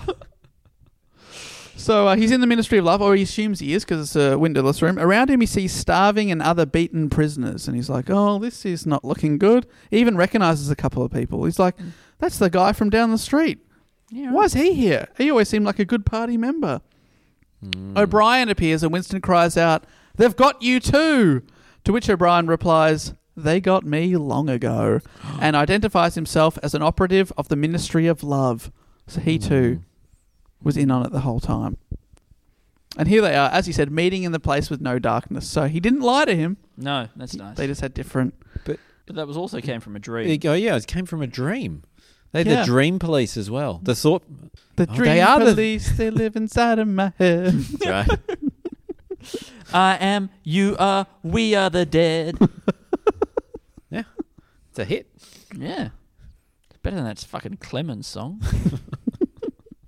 Yeah, it's a shocker. It's a shocker. Imagine if that was what you were singing with your beloved. Yeah. It's not sexy. That's nothing sexy about that. No. 3 fartins. No, Nothing yeah. sexy about that. Geez, you hold that in for the first 6 months at least. Exactly surely. right. Surely. Under no circumstance must they see the real you. Mm. So from here it gets pretty grim, I must say. O'Brien, who's been in on it the whole time, he oversees Winston's sessions of torture, increasing pain over many days, until Winston agrees that O'Brien is holding up 5 fingers, even though he's only holding up 4. Mm. 2 plus 2 equals 4. Well, that's gone out the window. That was exactly that was the bit in that Star Trek episode, Next Generation, with Yes. Picard. Yes. There are 4 lights. Oh, is that what the Borg do to him? Yeah, no, not the Borg. I think it might be the Romulans. Oh, did they brainwash him? They're trying to. But there is brainwash in him, fact 4. But they're trying to make him say 5. 5. Yeah. Well, there you go. Those aliens are hack. Yeah. I remember thinking, geez, this is a good bit of Star Trek. Oh yeah. I was like, this is a really This is good good. bit. For the They amount of ripped it off. times that Captain Picard gets brainwashed by someone, you'd think that he probably shouldn't stay in the military, or not military, but stay in command of a giant sort of planet-destroying starship. You're absolutely right, Pete. I'll have a word. Yeah. I don't know With what they were Gene. thinking. Me and Gene get together all the time. I'll tell him. He's in space now, isn't he? Did they fire him into I space? think they put I hope at least so. some of his ashes into space. That's fun. Maybe his wife as well. That's where they belong. Nice. That is real nice. What she Dead? passed Not as sure. well? Yeah. No. No. But I'm not sure if they Oh, were no. are they mixed together or they're separate compartments? That's I okay. don't mind that. Mixed together. Yeah. Yeah, okay. Squish him into a diamond, maybe? Yeah, okay. But yeah, thankfully. Embed a bit of coral in the middle of it. Nah, now we're talking. Now that sounds tasty. Smells good too. Yum, Food, yum, yum. Food from the past. Ashes and coral. Mm. So Winston is tortured into accepting what the party call doublethink, a process of indoctrination in which subjects are expected to simultaneously accept 2 conflicting beliefs as truth, often at odds with their own memory or sense of reality. So that's why he's holding up 4 fingers. It's both 4 and 5 fingers. And he can accept that. O'Brien explains that the party's only goal is absolute, endless, and limitless power. Winston counters that the party has limits. For example, they can't control the universe or the stars. But O'Brien explains that the party could, in theory, control these things because the only reality that matters is in the human mind, which the party does control. Ooh. So he's like, well, we can make people think we control it. So that's the same thing if everyone believes it. Kind of true. Yeah. No more moon. Reality is perception, man. Yeah, and if everyone's accepting that same thing, that becomes the truth. These guys should spark up a fat blunt and just... Just talk it out. yeah. Sounds like they're on the same page. Yeah, they're getting there. Yeah. They're getting on the same page. A broken man, Winston starts to love O'Brien as he's the one that stops the pain. It's that classic Stockholm syndrome type thing. Oh, wow. Because he's the one in charge of starting and stopping his suffering. O'Brien explains that the party have perfected, and this is in answer to your question at the start, Pete, they've perfected the system of re-education, and this way they never kill any martyrs. So that's the reason why they don't just kill their enemies. What they do is they break people down, win them over to the party's ideology, only to put them back out in society for a little bit, and then later on execute them Yes. as believers of their policy. Yeah. So there's never any martyr because no one ever goes to their grave being like, "Oh, I'm I did it." rebelling." That they're all Sure. going, "Yes, I love you, big brother," as they're being killed. They got to break them first. Absolutely, break them down. Take away their freedoms, even in death. It's a happy book. It Yeah. is. Yeah. And Bloody this is laugh a minute. this is a quote maybe you were alluding to earlier, Pete. O'Brien tells him, "If you want a picture of the future, imagine a boot stamping on a human face forever." Yeah.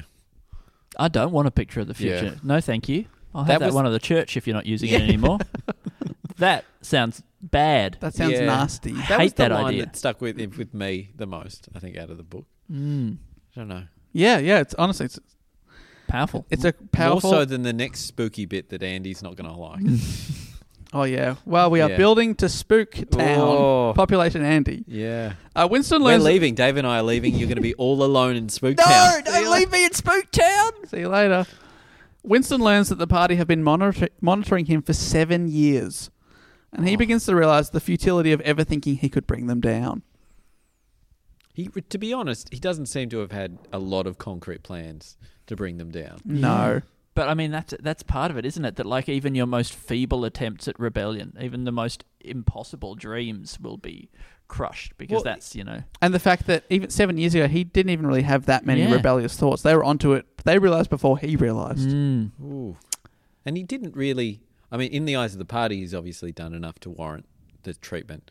But he's sung a few songs, bought a book, gone for a walk when he shouldn't have gone for a walk, and fallen in love.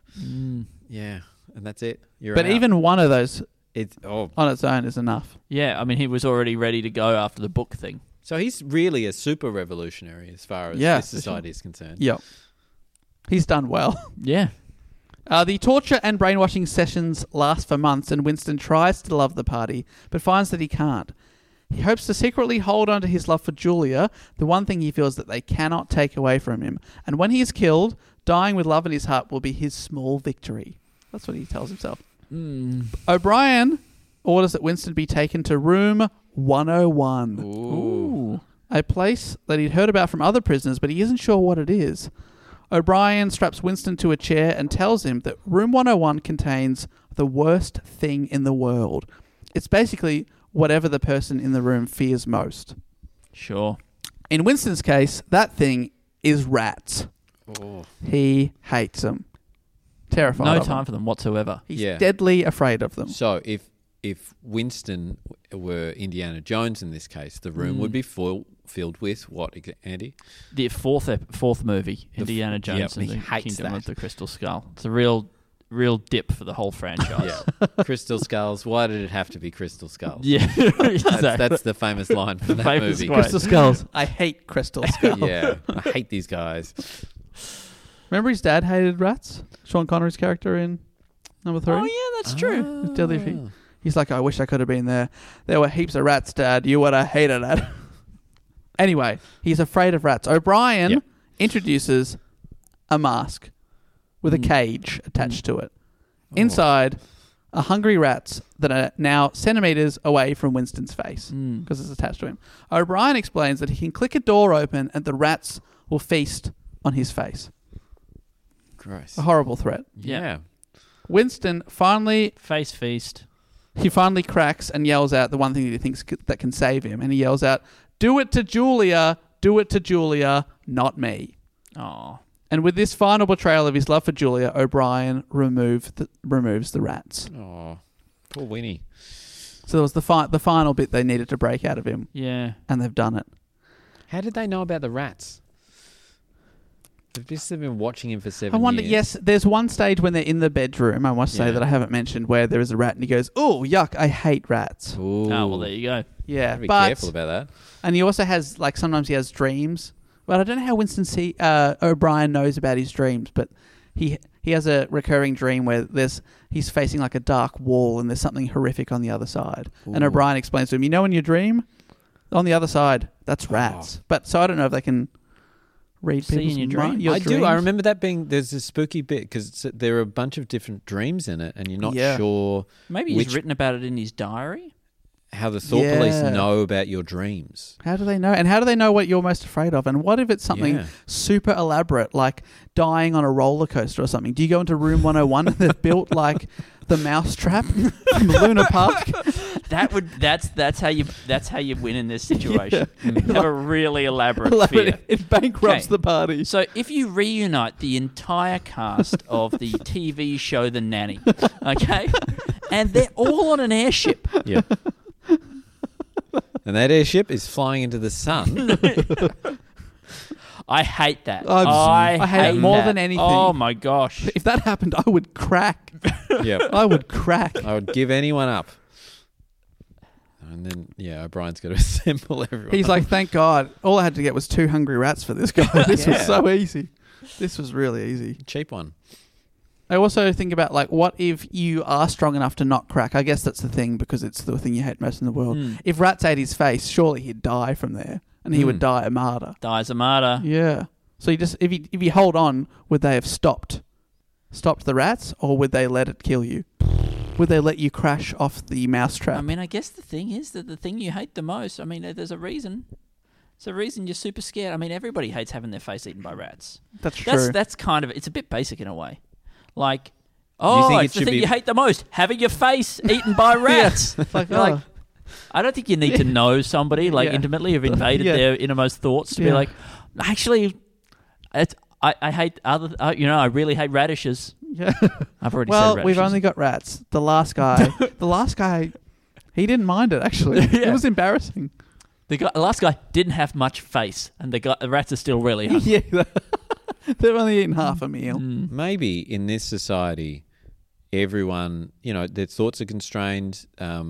What they know about the world is so constrained that everyone is afraid of rats. Like there's rats everywhere, and you're programmed just for the ease of this 101 room to work properly. Yes. And for budgetary constraints, everyone hates rats or something small, worms. Something that we can get a hold of.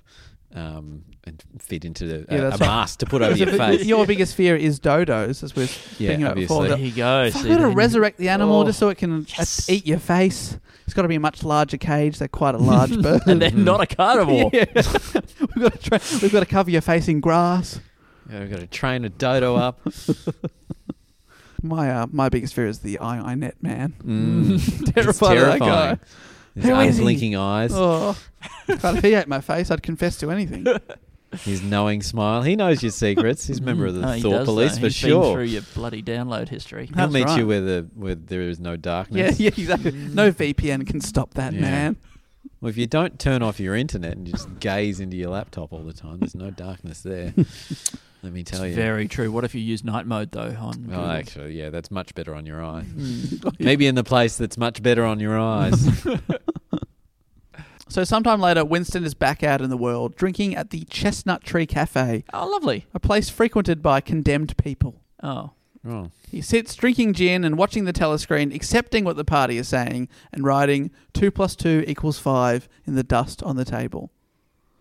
So he's a broken man, but he's back out in society. Oh, that's good. He recalls that he had earlier run into Julia on the street. Oh, that's good. Oh, that's good. That's nice. Yeah. It's good to be out and about. Yeah. Doing stuff again. Yeah. He recalls that earlier on he'd run into Julia on the street, and the thought of sex with her now repulsed him. They admitted to each other that they'd betrayed the other one, and that they'd meant it, and that had changed everything in how they feel for each other. Remember that thing where they were like, they can't make us betray each other, but they did. And he even says like, well, yeah, and you could say that I didn't mean it, but he knows deep down he did mean it. He did betray her. They sat in awkward silence before parting ways, saying they must see each other again, but they didn't mean that either. Oh. Betray me, baby, I don't love you. I did the thing I said I wouldn't do.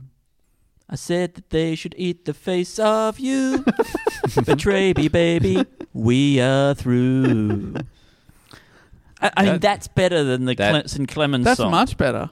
Thanks. Honestly, that's rivaling the 1984 David Bowie song. You're in Bowie territory with that ditty.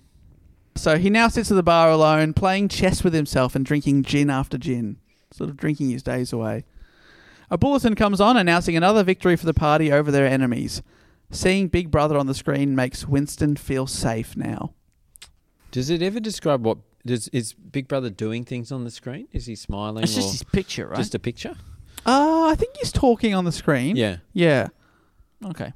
Announcing things, but the famous thing is the picture everywhere. Yeah, right. With the eyes and the mustache, and Big Brother is watching you. So eventually, in this society, Big Brother, the figment, will need to be replaced with a similar Big Brother. Yes. Yeah. Well, but they could do that. Winston actually asks O'Brien when he's torturing him, saying like, well, won't Big Brother die? And he says, of course not. But sort of not explaining. Can't die. Yeah. What happens to that Much like guy? the flight centre guy. The captain. They changed the him, captain. and we just accepted it.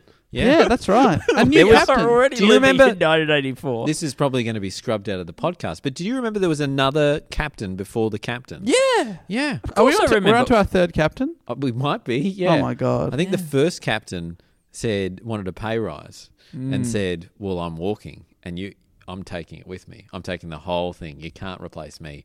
I'm the captain. I'm saying, what is he going to work for McDonald's or something? Like, what's he? I don't know what he thought. I think it was a He's bargaining. the McDonald's captain. Yeah, the captain. He is the- I think he was trying to call their bluff, and they called his bluff, and now with 2 captains later.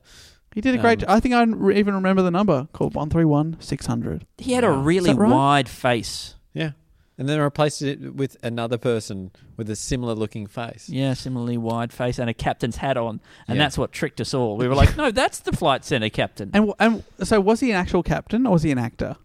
I don't think he was an actual captain. He was just an actor? think he was just He an didn't actor. have a leg to stand Oh, on. I know. I'm taking this with me. What are you taking with you, man? You're not even a captain.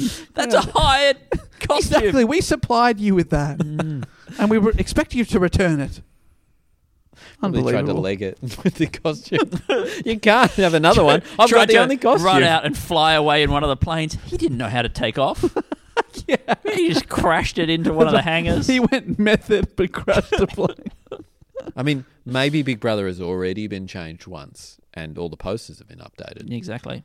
Yeah, that's honestly because they change who they're fighting with all the time, and people Yeah. instantly go, "Yep, that's our enemy now. No worries. That's always been our enemy, of course." I am so hanging out for the happy ending twist in this. I mean, it's going to be here we go. so Get ready. exciting. Got the final 2 paragraphs for you, which I'm going to read. Okay. Usually I read the final line, but I'll read these in full because it's good writing. Yeah. So this is after looking up at Big Brother and feeling safe. It says, "He was not running or cheering any longer. He was back in the ministry of love, with everything forgiven, his soul white as snow.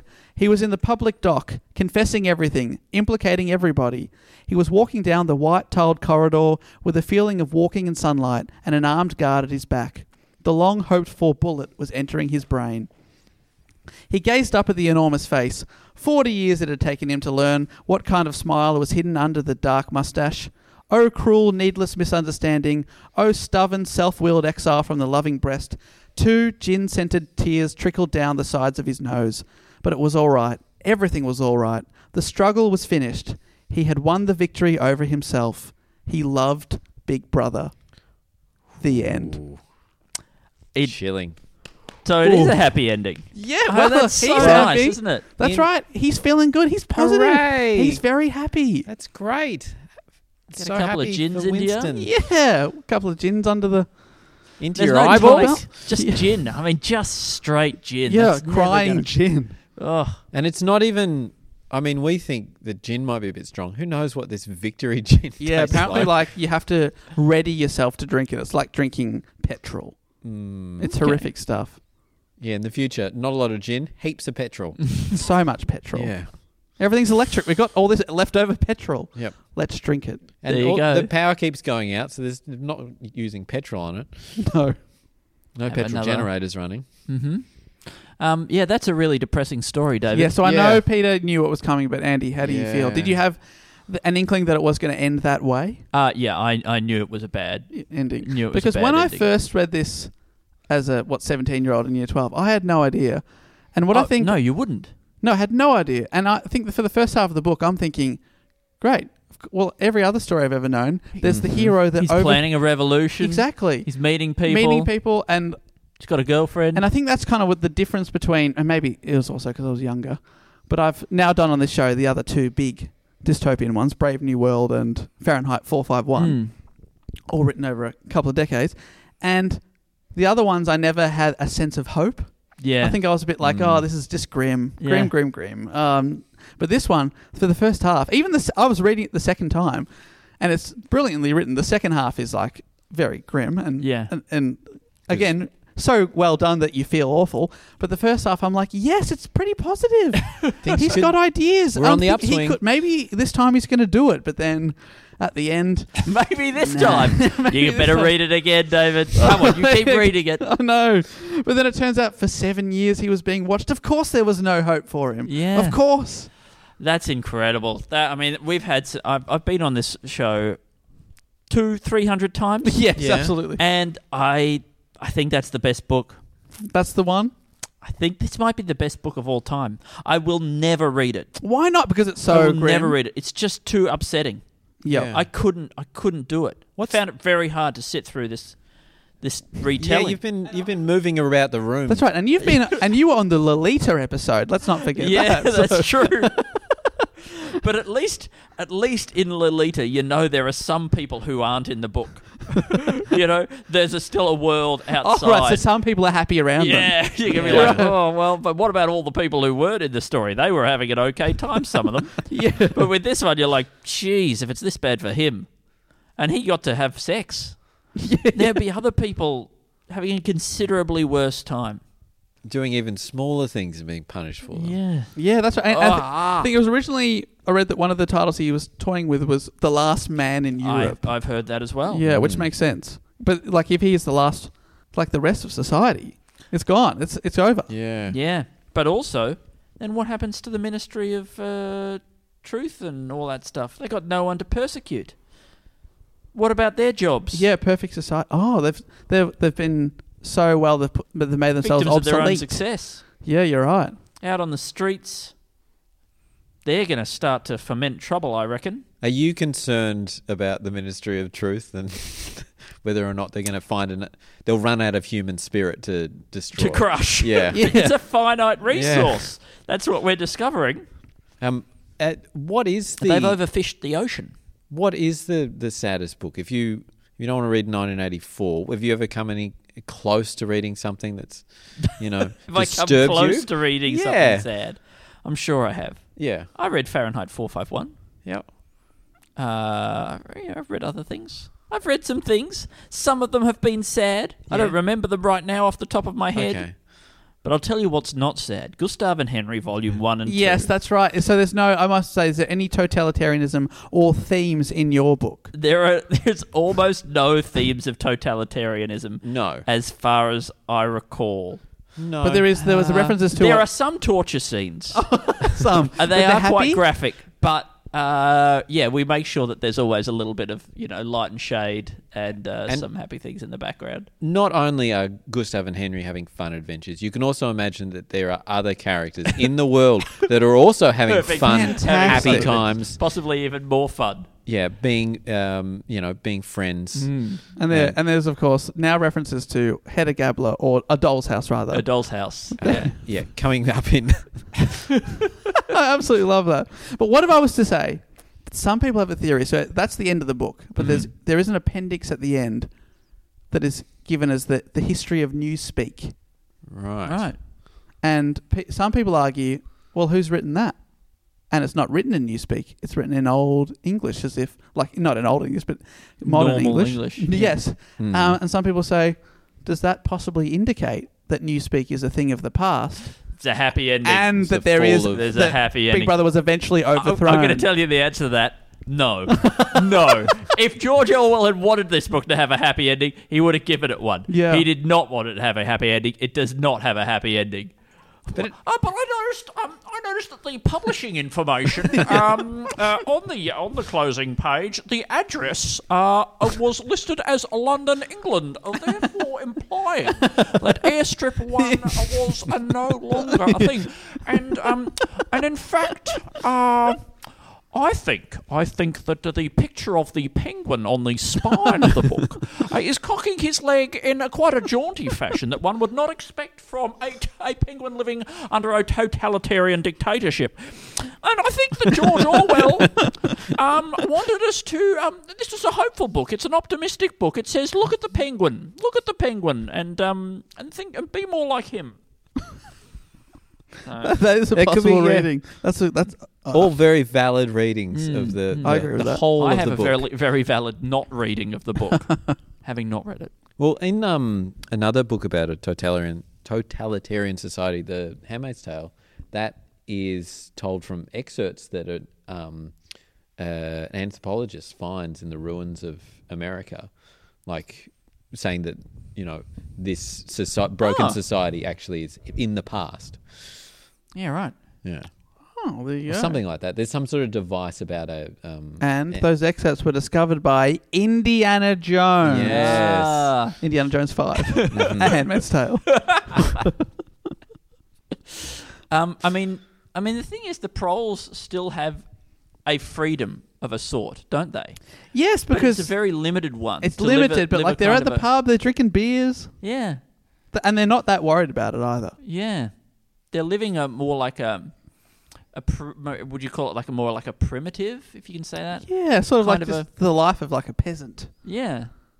But Which, you know. But they are not able to step outside of that in any way. So they still have their freedoms constrained. I'm sure that if there was any sign of revolution or, and there are still members of the party within the society, the proles, because we know that Mr. Cavendish or whatever his name was. Yeah. Charrington, yes. Mr. Charrington, whose real name was Mr. Carrington. Yes. was hiding out in this clandestine antique shop, like as a spider trying to catch little revolutionary flies that wandered past and wanted to grab little trinkets and were interested in life before. So they're flies that are interested in trinkets. That's right. In this metaphor, the spider is luring flies to the web with little corals embedded in glass. Yeah, right. So spiders lure the flies. That's as well right. In that scenario, do they? They do. Okay, like an anglerfish. Yes, an anglerfish luring flies into its web. Trinket-hungry flies into its antique shop? Yes. Yeah, that's okay. right. But it's not, its actual name isn't anglerfish, it's anglerflush. Anglerflush. Yeah, sure. Okay. Well, I guess the only thing left to do is we usually score the book out of 5. Oh, mate, I am giving that 1985. Out of 5. 1985 out of 5. Yeah. Yeah. There's not a lot that's wasted in this book, as far as I can remember. Mate. It's very the singular purpose in the whole of the writing. So you're going with a... I agree with Andy. I think it's a 1985. 1985 out of 5. Yeah, that's right. I'm going to tell you that this book is getting perfect marks. 5 out of 5 for me as well. It's incredible. Beautifully written, I imagine, but certainly beautifully told by David. Yeah, thank you. Even more so, It is beautifully written, I must say. It's very well written. I love the way he sort of builds the world as you read it. It's not all... You don't learn everything at once. You just get a bit of this and you go, oh, geez, that's a bit grim. Oh, a bit more. But then also builds the hope, especially with a young 17-year-old David Warnock. But then to build that hope and then crush it. Yeah, then like crush that it. is such... Yeah, nobody has the courage to do that in any books. Yeah, and if you tried to make that as a movie in Hollywood, they'd be like, "Can't you just give it a happy ending? Yeah, can't Tom Cruise save the day? Can he just be happy, at least free in his mind in some way? Give a little flicker of hope." But nah, not for Georgie boy. No, that's right. I've read his Down and Out in Paris and London. Mm-hmm. Okay, it's a real good read. Yeah, it's quite fun in a horrible way. But it's not as grim as this. And I think, is it Burmese Days? Is that also by him? That might be his first book. Is that the one about all the animals on the farm? Yeah. That one's it? Yeah, Burmese Days. I didn't know that. Out on Animal Farm. That is his first novel, Burmese Days. That one I couldn't get through. It was a bit... Okay. Yeah. Bit much? It was a bit weird. But yeah, Down and Out in Paris and London is a good read. Fantastic. I'll put it on the list. Also, Animal Farm is highly requested as well. Yeah. Yeah. People really want me to talk about that. Yeah, that's something. So I'll get to that someday. But 1984, I think over 60 people suggested it. We can see why. It's an absolute classic. And the fact that, as I say, we don't need any other books. And it's hard to think any other author who's, apart from Shakespeare, I suppose, who's from the last century, whose words... Apart from Shakespeare from the last century. Well, that's why I'm trying to update it. Okay. What I was saying to try and make myself sound a bit more you're accurate. talking about, is it Nicholas Shakespeare? Yes. Love that. No, someone else who's from one book. We've got about 10 references that instantly everyone's like, oh, yeah, I've heard of that. So many. Like Game changer. That music show on Channel V that used to be called Room 101. There you go. Just one of the many things that he's influenced. That show on Channel V. If only he could. I mean, he probably would have predicted that because he was so prescient. Yeah, that famous television show that was influenced by George Orwell's 1984. Absolutely. Apart from that, I can't think of any others. No, there weren't any others. Yeah. Wow. What a guy. What a guy. What a book. Highly recommend 1984. But yes. Wrap your eyes around it. But it's grim. Mm-hmm. Go out and get yourself a copy. Yep. Absolutely. And I also highly recommend Gustav and Henry, Volume 1 and 2. Yes. 2 coming for the soon. young reader in your life. 1 available now. Like, we've packed it. There's all sorts of stuff in there. Stories, jokes, the in between the stories, extra pages with extra jokes. Mm-hmm. Before the stories, more pages with jokes. After the last story, page and a half of jokes. There are jokes on the front cover. There are jokes on the front back cover. There's jokes on the title page. And there are drawings on every page as well. Yes. There are also drawings. Yeah. Absolutely love it. Yeah. Oh, one thing I forgot to mention at the start is, so I'll put the link in the description for Gustav and Henry. Also, I am coming to London for a one-off show next month. Airstrip 1 itself. Yeah, wow. that's right. I'll be Touchdown. there. Live from Victory Mansion.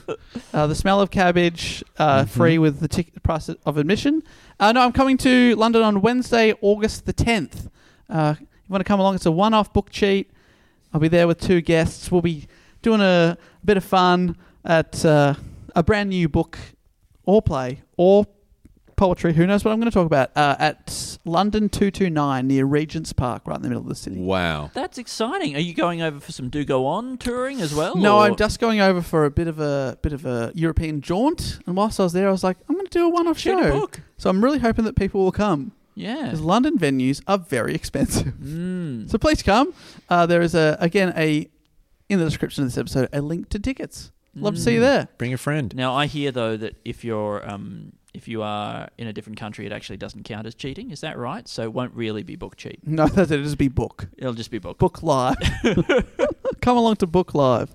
Wednesday, August 10. But gentlemen, thank you so much for joining me on the first book cheat back. Thank you, The David. first one of pleasure. First one of a Been a new pleasure. financial year. Big fan of the show. Hey, thank you so much. Appreciate you guys. Appreciate you a lot. And as I always say, and I'm going to say, you can join in if you like. I'm going to yell your books forever, but you don't have to. All right. Thank you so much. And until next time, I'll say, Big Books Brother forever! Oh, no. Oh, no. Infiltrated.